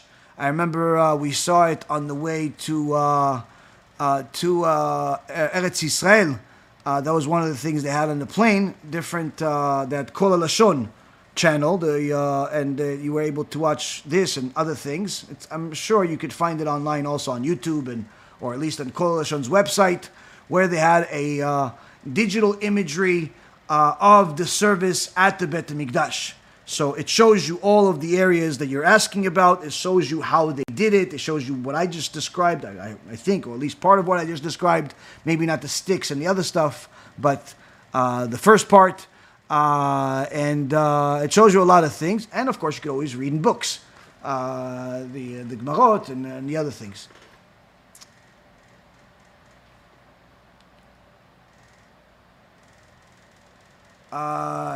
If Manners goes to say Birkat Kohanim, since he's a Kohen, should one leave the shul? I wouldn't pray in the shul in the first place. But if he's the only one, then yes. But usually there's more than one person doing Birkat Kohanim. How do we actively work on our fear of heaven? As Rabbi Yisrael Salan said, a person needs to learn Musar. But not just simply reading or listening to it, but rather reflecting. When you're hearing it or when you're reading it, reflect. Where do you stand? Do you do this? Do you not do this? Why don't you do this? And if you do it, are you doing it as well as you should? And you know, a person has to repeat these ideas in their mind all the time to constantly improve themselves. One of the things that I always recommend, that's actually mentioned by one of the people here, is when you're watching my shiurim, at least. I don't, again, different rabbis give different shiurim, different styles. But since I bring, Baruch Hashem, Siyat Dishmaya, many different sources and different ideas, it's not just a general conversation. A lecture of this type requires people to write notes. If you're watching my lectures without writing notes, you're simply wasting your time, because 99.9% of what I'm saying you're going to forget right away, and the little bit that you remember, you'll forget in a couple of days. So the best way to watch these lectures is by watching them and taking notes of different ideas that you want to remember, that stood out for you. Even my own kids, Baruch Hashem, little tzaddikim that they are, they watch my lectures and they take notes. And after the shiurim, I'm going to go sit down with them and we're going to go over what their notes are. What did you write? Ovadia is going to tell me, oh, Abba, I wrote 50 things. I wrote 20 things. I wrote whatever he wrote. And he writes different words and different things that stood out for him. And then Sarah is going to tell me, what did you write? Oh, Abba, I wrote 30 or 50 or 100 things. And she'll tell me all the different ideas that she wrote. And little Yosef, if he's still awake, he'll tell me some things that he remembers. And then I'll ask them, what was your favorite thing about the shiur? And each one will tell me what was their favorite. Usually their favorites are sometimes when I make a fool of myself and make you guys laugh by walking around or doing all types of things like that. Or if I tell a good story. But the point today, probably this is going to be their favorite part, me talking about them. But the point is that if my little kids can write notes on my lectures, certainly adults can write notes. And guess what? The beauty of these notes is that now you're taking what you're learning and you're using multiple senses to learn it. Where first you hear it. If you're watching the video, that means you're also watching it. But now that's, again, superficial watching. When you're watching what you're writing, it's much more significant. And when you're touching the pen or pencil and you're writing it, you're now using an additional sense of your senses to learn the same Torah, which is really the equivalent of learning the same thing multiple times. Hence the reason why anyone that writes notes remembers a lot more than people that don't write notes. And the best part about it is that if you continue writing notes when you're watching these lectures, after a while, you're going to start filling up notebooks. You're going to start filling up one notebook after another. Those notebooks are going to be literally, that's your study. That's what you have. That's your best Torah. And I can tell you, Baruch Hashem, I have a bunch of different notebooks that I've worked on over the years. Each one of them is full of like literally enough Torah to resurrect the dead. I remember one time I went to Los Angeles, and I gave some lectures over there. And one time I was invited to a place where it was me and another rabbi speaking. And before we started, the rabbi was sitting to me, talking to me a little bit, and then he started. He saw my books. And then he saw, which is usually I bring a lot more books than average people do, because I look at things a little bit differently. But that's an explanation for another day. But he also saw my notebook, and he took an interest in my notebook. He said, "Can I see your notebook?" And I said, "Sure, go ahead." And he started opening my notebook, and he started seeing one page, all these ideas, another one, another one, another one. He says, "Wait, so you could pretty much you can give a lecture for 100 years with this thing." I'm like, Baruch Hashem, yeah, there's a lot of stuff here. Yeah. It's like, that's the thing. Once you have these ideas written down, and not just staying in a textbook or staying in a video, but you actually have taken them and you've written them down, especially if you've written them down with a pen or a pencil, not with a machine, like sometimes people like to write things with the machines, typing it and so on. It's still okay. I used to do that to a certain extent when I first started, but I saw a lot more value when I actually use old-fashioned pen and paper to write. It's better for the memory to do it that way. When you do that, you've literally taken that part of the Torah and you've made it your own. You've made it your own. That's going to help with your memory. That's going to help with your Yirat Shamayim. That's going to help with your ideas. That's going to help with your Shabbat table if you want to say something. That's going to help if you want to give a shiur. That's going to help if you simply just want to remember what you've learned. And not be one of these people that goes to Shulei Torah for 20 years, but you can't even give a Dvar Torah for 5 minutes because you don't remember anything. So writing down notes is very critical. And I think people that watch Shulei Torah and don't write notes are simply wasting their time, because they're not going to remember pretty much anything that they read, anything that they have watched in Shulim. Over time, they'll forget everything, unless the same thing was repeated 50 times. Because if you listen to, let's say, the same people over and over, sometimes they'll mention the same idea multiple times. Same story, so maybe you'll remember it that way. But you're not going to remember it from yourself. You're going to remember it because the rabbi repeated it 50 times.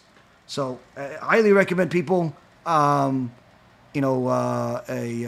down notes.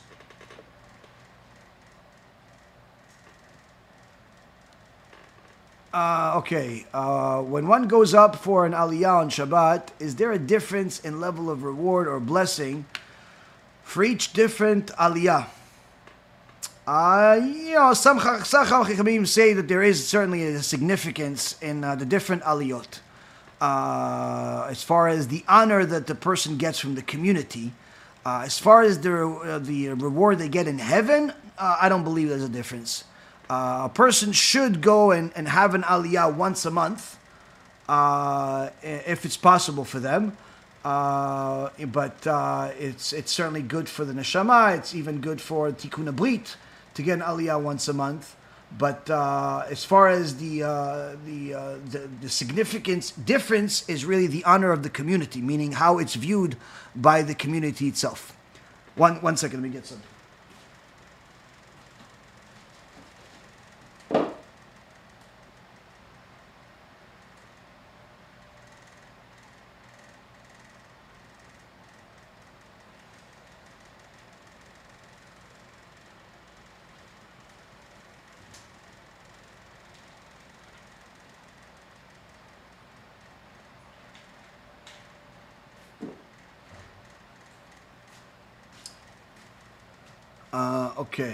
And let's see. Second question is: the Torah psukim read by the Baal Koreh part of the blessing? Whatever is read can be a blessing to the one who goes up for the aliyah. No, the verses that are being read are really supposed to be read by the person that's getting the aliyah. In the previous generations, when people were much more learned than they are today, each person would read for themselves, meaning each aliyah, each person that would go up to the Torah, would actually read their aliyah. Everybody knew how to read themselves. Today, where most people don't know how to read from the Torah, the Baal Koreh reads it on their behalf, but they're supposed to look at each verse as they're reading it, and if possible, say it with their lips, but not out loud because it would bother the Baal Koreh, but say it with their lips as if they're reading it. So that's really what's supposed to be. So it's not a blessing, it's a fulfillment of the mitzvah of listening and reading the Torah. It's not a blessing. I know that there are some people that are, I guess, sort of superstitious, where they don't want to have certain aliyot because it's talking about punishments and things like that, but that has no foundation whatsoever. It's stupid. Because every single verse in the Torah has the same value as the next. To say that one verse is more valuable than another is kfirah. In fact, this is the reason why the Rambam writes that it is forbidden for people to stand up when the Ten Commandments section of the Torah is being read off, which is a horrible custom that was taken on by some communities over the years, where they, anytime they got to the Torah portion where they would read the Ten Commandments, people would stand up. The Rambam writes that this is forbidden. Why? Because you are in essence saying that the verses of the Ten Commandments are more important than the rest of the Torah, which is false. Whether it's the verse of Bereshit bara Elokim et hashamayim v'ta'aretz, the first verse of the Torah, or it's midvar sheker tirchak, from a thing of lies stay away from, or it's Hashem yilachem lachem v'atem techarishun, that Exodus 14:14, God will fight your wars and you shall remain silent, or it's the verses that talk about the sons of Cain, or it's the verses that talk about the korbanot, or it's any verse in the Torah. They all have the same exact value. To say that one verse has more value than another is not the right approach to say it nicely. And in reality, many Chachamim spoke harshly against people that think otherwise.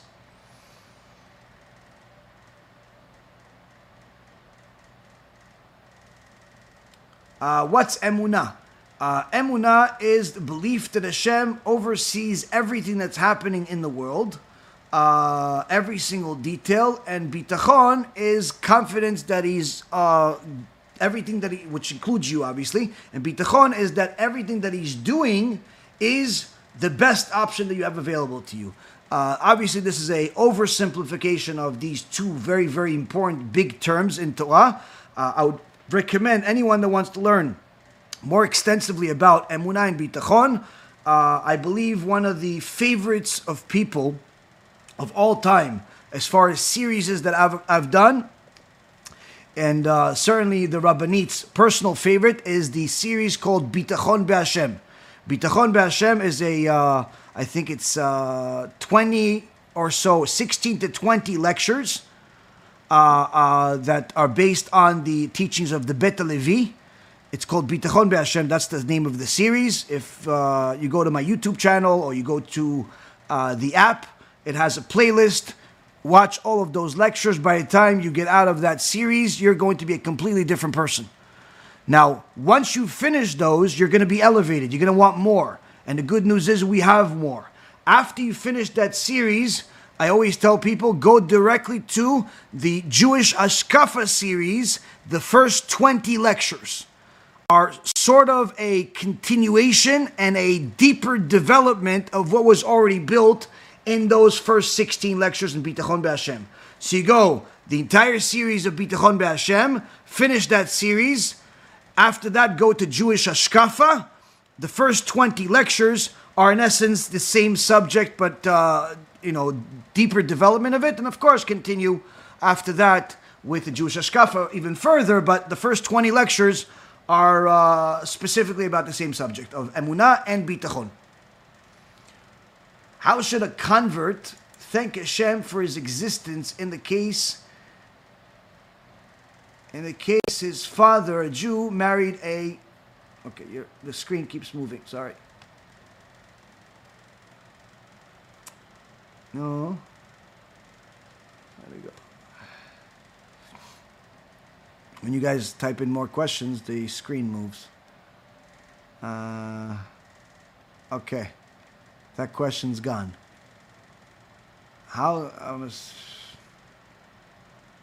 If you have the ability to text it to me, that question. Maybe I'll see it because the question is gone.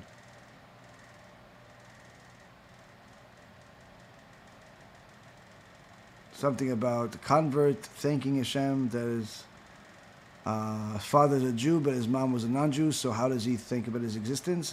I don't want to assume what the question is, but that's what I kind of think I read. All right, we'll wait to see if maybe I get it again.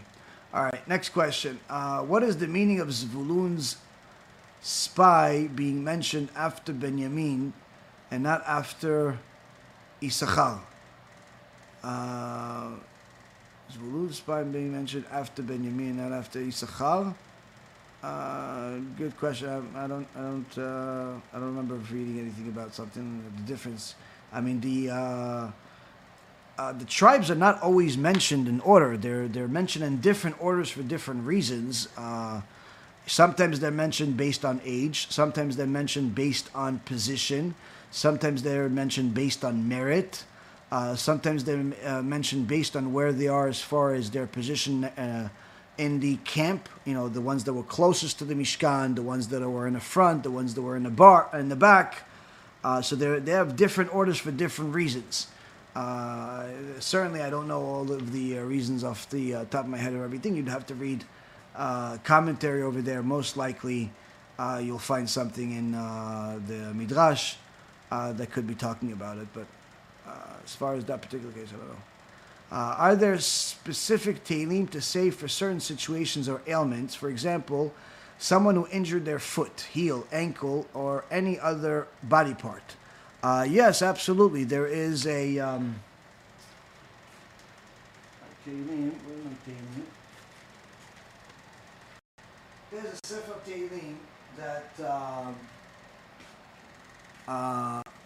of Pinchas Zevichi, Shichyeh, he actually put together, and he has in that Sefer Tehillim, in the beginning of it, he has a in English actually. The Tehillim are in Hebrew, but the explanations are both in Hebrew and English.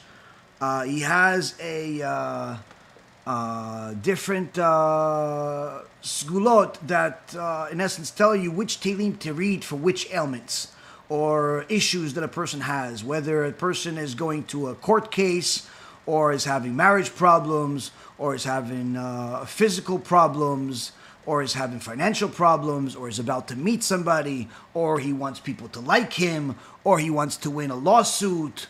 Literally, everything that a person pretty much would experience in their life, there is a in there. I have no idea where you can buy it. I got it as a gift in Israel, but the point is that this does exist. It does exist. At times, people have asked me, and I've used it to tell people which Tehillim to read. Generally speaking, all Tehillim have a extraordinary value. I always recommend for people to, especially for women, to make it a habit where they complete the Sefer Tehillim regularly. Meaning, if you can't, obviously most women can't read Tehillim all day, but if you could read 5 or 10 Tehillim per day, that means that you will complete the entire Sefer Tehillim every 2 to 4 weeks. And you can simply read them in order. You start with number 1 and 2 and 3 and try to read 5 to 10 of them each and every day. That way you'll complete the entire Sefer Tehillim every 2 weeks, every month. If you have more time, on Shabbat, some women read the entire Sefer Tehillim. My mother, God bless her, she, for many years, she reads the Sefer Tehillim and completes it during specific times of the year, during the high holidays, certain times of the year. She sits there, it takes several hours. I think it takes like 4 hours or so for her to read the entire Sefer Tehillim. And this is very, very good for the neshama. It's good for men and for women. usually women have more ability to do it, and if a man has 4 hours on his 4 hours to do something, he certainly should be learning Torah. But that doesn't mean that he should never read Tehillim. He should read Tehillim. Reading Tehillim is very good for you. But as far as the specific things, if someone has, let's say, a unique situation, they want specific things, that requires a little investigation. Like I told you, Rav Zavichi has something. I'm sure that there are other Chachamim that have spoken about it over the years. I don't know who else, but this is one thing that I have, yes. Tehillim number 119, actually. Tehillim number 119 is the longest Tehillim. That one specifically, each segment in it is about a different body part. Tehillim number 119. I'm in tears, the Rabbi is right. Baruch Hashem. Torah is right, I'm just a little parrot that repeats what it says. Should we put tzitzit on a newborn baby?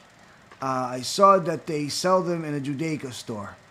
Newborn baby, not so much. No. Once the kid is a little older, they're able to walk, and then certainly putting a tzitzit on them would be good. But when they're an infant, I think it could be more trouble than it's worth, and could actually even be dangerous because most of the times the tzitzit can move or whatever. But I wouldn't necessarily put it on a baby. I would put it on kids that are a little older. Yeah, definitely, but not a newborn baby. As far as what they sell in the Judaica store they sell anything that people are going to buy. Don't assume that just because somebody's selling it, that's what we're supposed to do. In the Judaica stores, they sell a lot of things there, and many times you shouldn't buy buy them at all.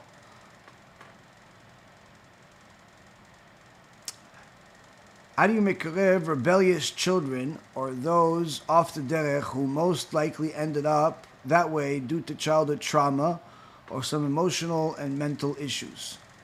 Obviously, it has to be by case basis. It depends what the trauma is. It depends what the health issue is. It depends on what their thought process is. It depends on how they communicate. It depends how much time you have. There's certainly no way to give a one-size-fits-all for something like that. People that are traumatized are it's require an enormous amount of attention, which they deserve because you want to help them. But not everybody can do it, and not necessarily everybody that can do it really should do it, because not everybody has that skill set, because it requires a unique skill sets and extraordinary patience and very, very cool temperament. In so many words, people that never get angry, but if a person finds themselves getting angry or frustrated by stuff, they should find an expert to do it. But it's not easy. It's not easy. It's not the same way as you would deal with somebody that's normal.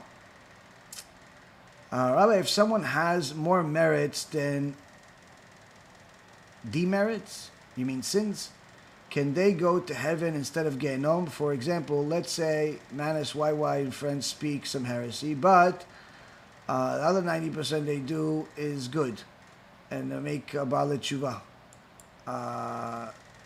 Future generation, no. Okay, so the way it works is this: there's no such the important thing for a person to know. One of the 13 principles of faith is that Hashem rewards the righteous and punishes the wicked. Now, what does that mean? That means that the mitzvot do not erase the sins, and the sins don't erase the mitzvot. Each one has to be dealt with separately. So when a person dies, they go through the chibut kevel. After they finish that, based on what type of klipa they have, what kind of sins they've made, what kind of addictions they have, physical addictions, mental addictions, and so on. They finish that section, they go to the Beit Din of Shamayim, and the first thing that they have to deal with is their sins. First, they have to deal with their sins, not their mitzvot. Their mitzvot are not even considered at first. The first thing that's considered is all of their sins. Why? You can't enter Gan Eden with all of the filth that you've collected throughout the whole life. So a person has to deal with the sins. If the person has a certain amount of sins, let's say they forgot to make a blessing here and there, maybe they were not polite, they used some foul language, whatever, they did some things here and there, fine. So those sins have to be dealt with. But if they did some bigger sins, for example, if they didn't keep Shabbat, they died a Mechalel Shabbat, then that's it. That's the end. The mitzvot that they have were already rewarded for them in the world.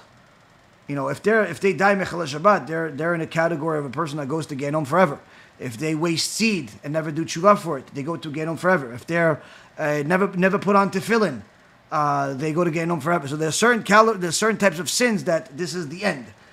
Most sins are not that way, but certainly they deserve a certain type of punishment. Sometimes the punishment will have to be in Gehenom, in different chambers. Sometimes it'll have to be in Kafakela. Sometimes it'll have to be reincarnation. Sometimes it'll be a combination thereof, where for a certain part of the sin, he has to suffer in Chibut HaKevel. Another part of the sin, he has to suffer in Kafakela for a few hundred years. Then, after that, he has to go back to the Beit Din of Shamayim. Then they say, okay, so now you finish with this sin. You have to go to the next one. You have to go and reincarnate. Reincarnate as a person again. Live life. Come back upstairs, hopefully not in worse condition, and after you fix that particular sin, and they then go to the next one. And the next sin has to go and be rectified in Gehenom, and so on and so forth. Gan Eden is not happening just because he did good things. First, he has to deal with the bad things. Now, if a person caused people to go against Hashem, if a person preached things that are heretical, against Hashem, against the Torah, not just by accident, but as a shita, meaning that was their strategy, they have no share of the world to come. Meaning, it doesn't matter what good they did. They could have given $1 billion to some yeshiva that had Gdol Ador grow up there. It's not going to help them. If they literally destroyed the lives of a lineage of people, because they taught them that they could serve a man, or that God is a man, or that God needs you, all types of foolish things, then they're machtia rabim. And the Rambam says people that are machtia rabim have no share of the world to come. This is in Ilchot Shuvah in the Rambam. So there is no such thing as a golden ticket to Gan Eden just because somebody did good things. If they do good things, but the bad things that they do are, the worst type, then they'll get rewarded for those bad things in this world. And on that, the verse in Parashat Vayetchanan says, Meshalem el sonav el panav le'avido. Hashem rewards his haters to their face, meaning in this world, in order to destroy them. This is the second to last verse in Parashat Vayetchanan.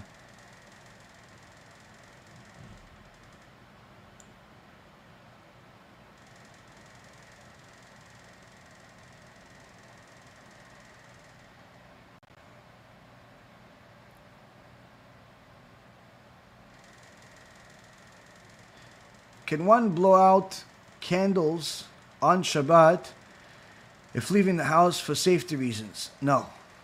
Not allowed to turn on fire, not allowed to turn off fire. No. It's Chilul Shabbat. Kvod Rav, with so many companies celebrating Ga'ava month, it seems difficult to boycott them all. I was looking at jobs on LinkedIn and many changed their logos to rainbow colors. How do we navigate this issue? You navigate it by simply getting a job at a company that is, a company that functions. They may, you have to discern between, are they promoting homosexuality because that's the type of behavior they want in their company, or they're just simply, being socialites, where they're simply trying to be accepted by society. Meaning most companies, they're not, LGBTQ companies. Meaning that they're not where your every second employee is one of these people, and they're even looking for these types of people, and they're even trying to influence people to be like them. Most companies are not like that. Most companies are regular businesses, but for the sake of appealing to a marketplace being those abomination people, they appeal to them by having the flag and having the, participating in this stupidity. So I would not boycott them just because they're participating in having their logo change, or they're having a T-shirt, or any of those stupid things. Because if you're going to do that, you're going to simply boycott every company in the world.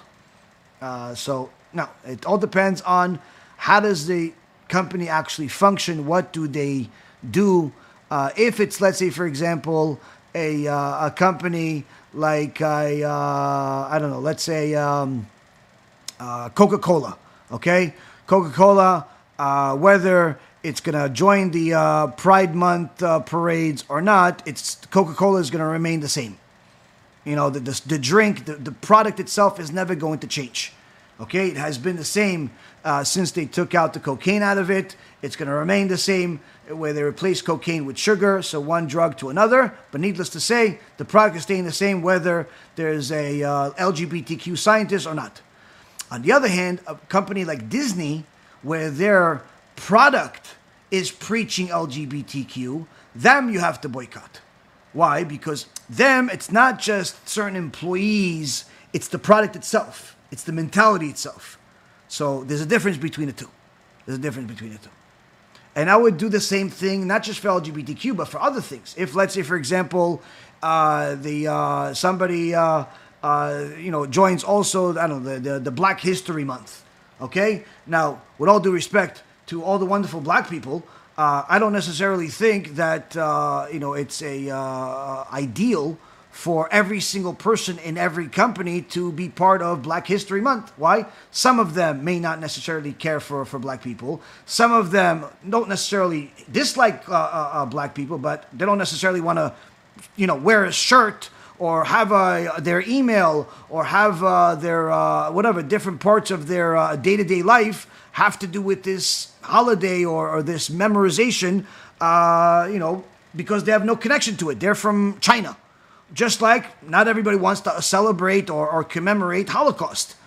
So again, is it a company that is promoting this just as a marketing scheme, or is it them? So there is, for example, there's this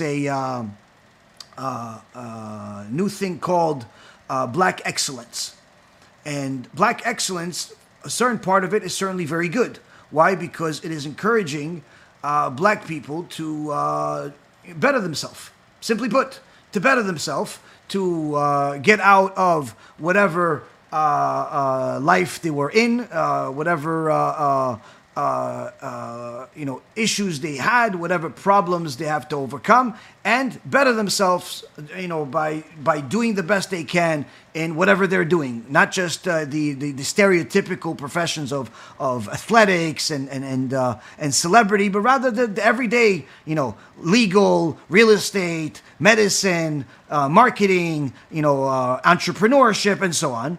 And really, the whole thing is to try to improve your status in the world, which is a fantastic thing that should have happened longer ago, not just now. Now, the concept itself of encouraging a community, whether they're black people or Hindus or Jews or Asians or whoever, to better themselves is a fantastic idea. And in fact, it's even helping each other out, where in the community there is let's say in a Jewish community, there's a bunch of Jews having their businesses there. In the black community, there's a bunch of black people that having their businesses there. In the Hindi community, there's a bunch of Hindus helping each other, having their business there. This is perfectly fine, normal, and good and healthy. What's not good is when they take it too far, where they simply boycott everyone else.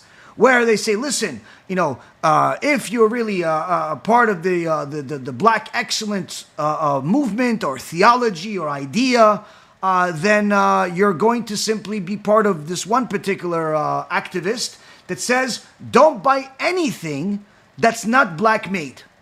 Meaning, if you're going to buy a toothbrush, only buy a toothbrush that Black people manufactured. If you're going to buy a sneakers, only buy sneakers from now. And there's even websites that literally they're like what they call, I think, the Black Amazon or something like that, or at least that's in essence the way they talk about it, where it's a guy that has like a store, an online store, where he is in essence promoting all of the companies that are selling products that are owned by Black people. So it's sort of like, say, like Amazon, but it's all the companies on that platform are Black owned. There's nothing wrong with that. That's perfectly fine. What's wrong with the idea is when somebody says, only use this and never use anything else. Meaning, don't buy rice from the Middle Eastern people or the people from India because they're not Black. Don't buy, milk from such and such because they're not Black. That's not good. That's not good. I'm not talking about, this has nothing to do with religion. This has to do with generally just the civilized society. Because that breeds racism. That's not excellence. That's going back. That's going back to how things used to be, just, in a different way. So it's important for people to know that before you boycott anyone, before you disassociate with anyone, you have to put a little bit of thought to it and understand, what are you really boycotting? What are you really boycotting? And in reality, many times when people boycott and they're just hurting themselves and they're hurting society, no one benefits from it. No one benefits from boycotting. It's a ridiculous thing. Because even if somebody wanted to, let's say this BDS movement, Yimach Shimam, where it's the boycotting the stuff from Israel and Jews and so on, there's really no way to do it. There's no way that plan could ever actually work. Why? Because if you're using technology today, any type of technology today, you have to use Israeli-made products. You have to use products that are made by people that are pro-Israel, that are part of Israel, and so on and so forth. So it's ridiculous that people are following these types of things and supporting them and funding them with billions of dollars, when in reality all they're doing is destroying parts of society, while at the same time lining the pockets of the chief racists, the chief people that are the biggest hypocrites. So if you want to help your fellow Black people, Hindi people, Jewish people, Arab people, whatever people you're from, that's perfectly fine. But don't tell me I'm only going to do business with them, and to the point where you're going to jeopardize the safety and the well-being of your community, your health, and the public's safety and rest and health. Just for that, just for to save, to do this type. It's not going to help anybody. So boycotting again is it all depends on what's under the wheel. What's under the wheel? I saw some great things in a documentary about what's happening in certain communities. Some horrible things that's happening in other communities. And the truth is that it's all about who's the leaders. And what do they believe? What do they believe? If they believe that that they should try to help each other, that's good. That's normal. That's perfectly acceptable and healthy for every community to help itself in order for them to strengthen themselves and grow and do better. But if they simply say, everybody die and for us to live type of mentality, or let everyone go to hell and we're going to go to heaven type of mentality, that's not a Torah mentality. That's not a healthy mentality.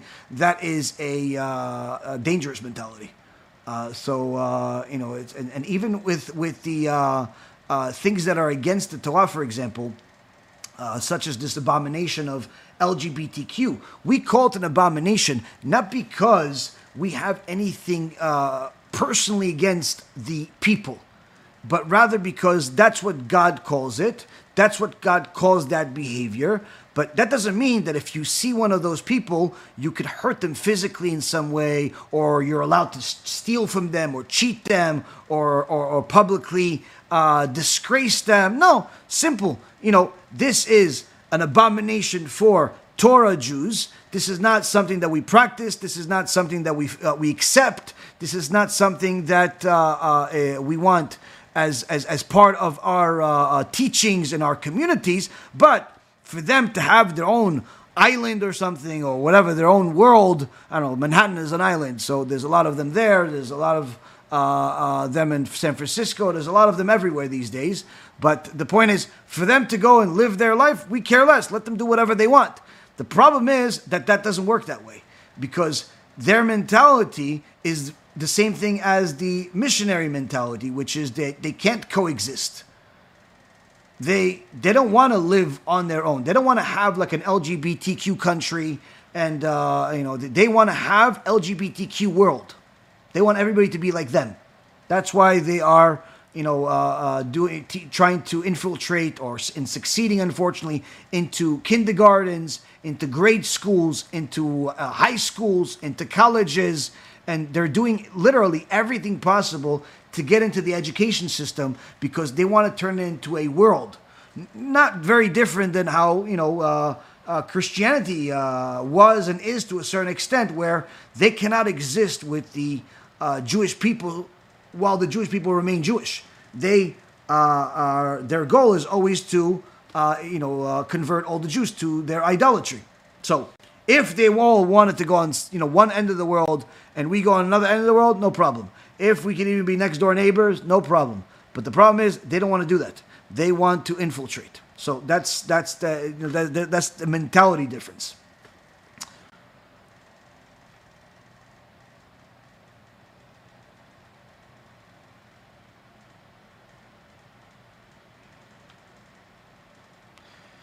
If a person mistreated a child, will they need to apologize to the child, mom and dad, or just the child? What if the person apologized to the mom but not to the dad because he might act out? It all depends on what happened to the child and what kind of mistreatment. If, let's say, it's a Jew and the child, let's say, was 8 years old, and let's say an adult embarrassed him, he could do what the Stipler Gaon did, which is wait until the child is certainly apologize at that time, but then wait until the child is 13 years old if it's a boy, 12 years old if they're a girl, and then go back to them at that age, because that's when they're considered adults, and they could really forgive you by apologizing again. That's what the Stipler Gaon did when he thought that he insulted a 8 or 9 year old kid, and he waited until the kid grew up, was bar mitzvah, and he attended his bar mitzvah just for the sake of apologizing to him. That's the way of Gdolei Israel.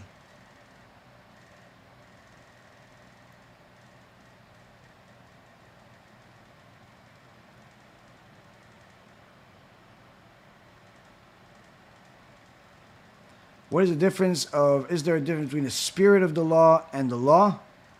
You're talking about the essence of the Torah and the Torah. So what we have in the world today is the essence of the Torah, and the Torah itself is greater than what we have in the world. It's not possible for human beings to learn it. That's why when people, for example,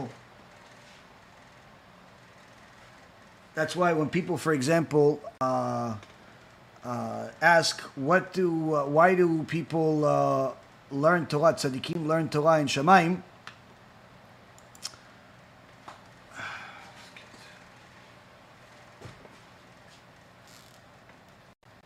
Someone is calling me and it's taking down my camera. 1 second. I have to.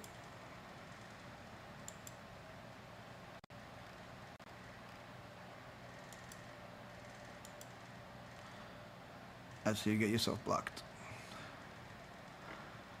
So people ask, why do tzaddikim learn Torah in Gan Eden if they have learned Torah throughout their life? Why do they need to learn it? Because the Torah that you have in this world is not all of the Torah. It's the essence of the Torah. It's the essence of the Torah. The whole Torah is not. It's beyond this world. What we got at Mount Sinai is the essence of the Torah, but the Torah is much, much greater than this world can handle. Okay, last question, and then we're going.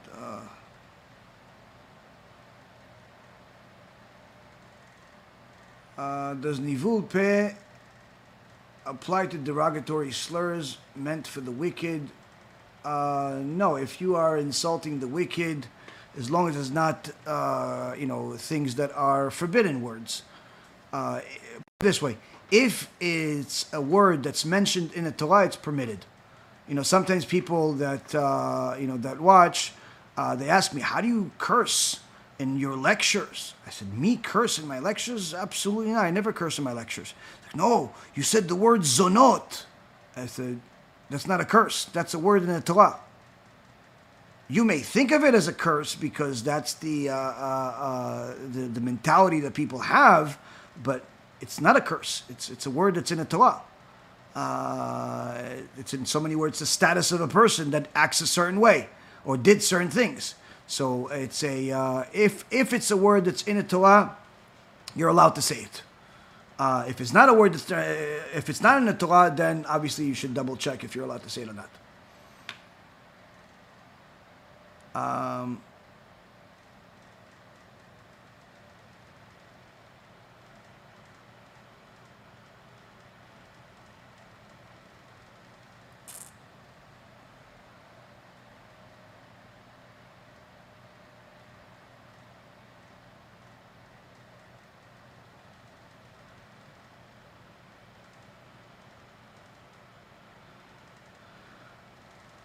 The screen keeps moving. For ones that start with 15 minutes of learning a day, what do you recommend a time frame for the intervals leveling up as the years go by? You go from 15 minutes to a half hour to, try to go from a half hour to an hour. And then after an hour, try to go from, an hour to an hour and a half, 2 hours. It all depends on the person, really. It all depends on what they do, if they are working, if they have a lot of free time. Each person, should know that if they're, if they want to have any chance whatsoever of doing tshuva and eventually putting themselves in a good position, not just in, heaven, but in this world, they have to learn a couple of hours a day. They have to learn a couple of hours a day. It's not as if a person thinks they're going to get by for the rest of their life with 15, 20 minutes, it's not. It's 15, 20 minutes, that's just to get started.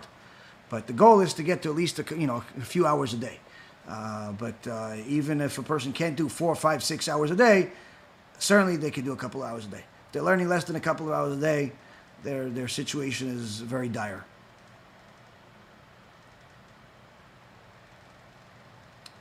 Can a Kohen adopt a child since his adopted child will not be a Kohen? Yeah, there's no problem with them adopting a child.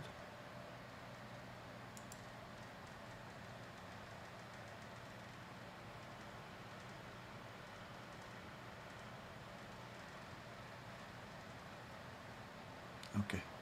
All right, guys. This Ochazim is 2.5 hours. I need to get some rest. I have another shiur in Hebrew coming up later. B'ezrat Hashem, hopefully you guys got some chizuk out of it. I know I did. Certainly enjoyed the shiur. I enjoyed the questions. Hashem bless each and every single one of you. Please, anyone that can donate, go to the websites, Be'ezratHashem.org or bhtorah.org, or if you want to do any tikkunim to purify your neshama from immorality, go to tikkunabrit.live.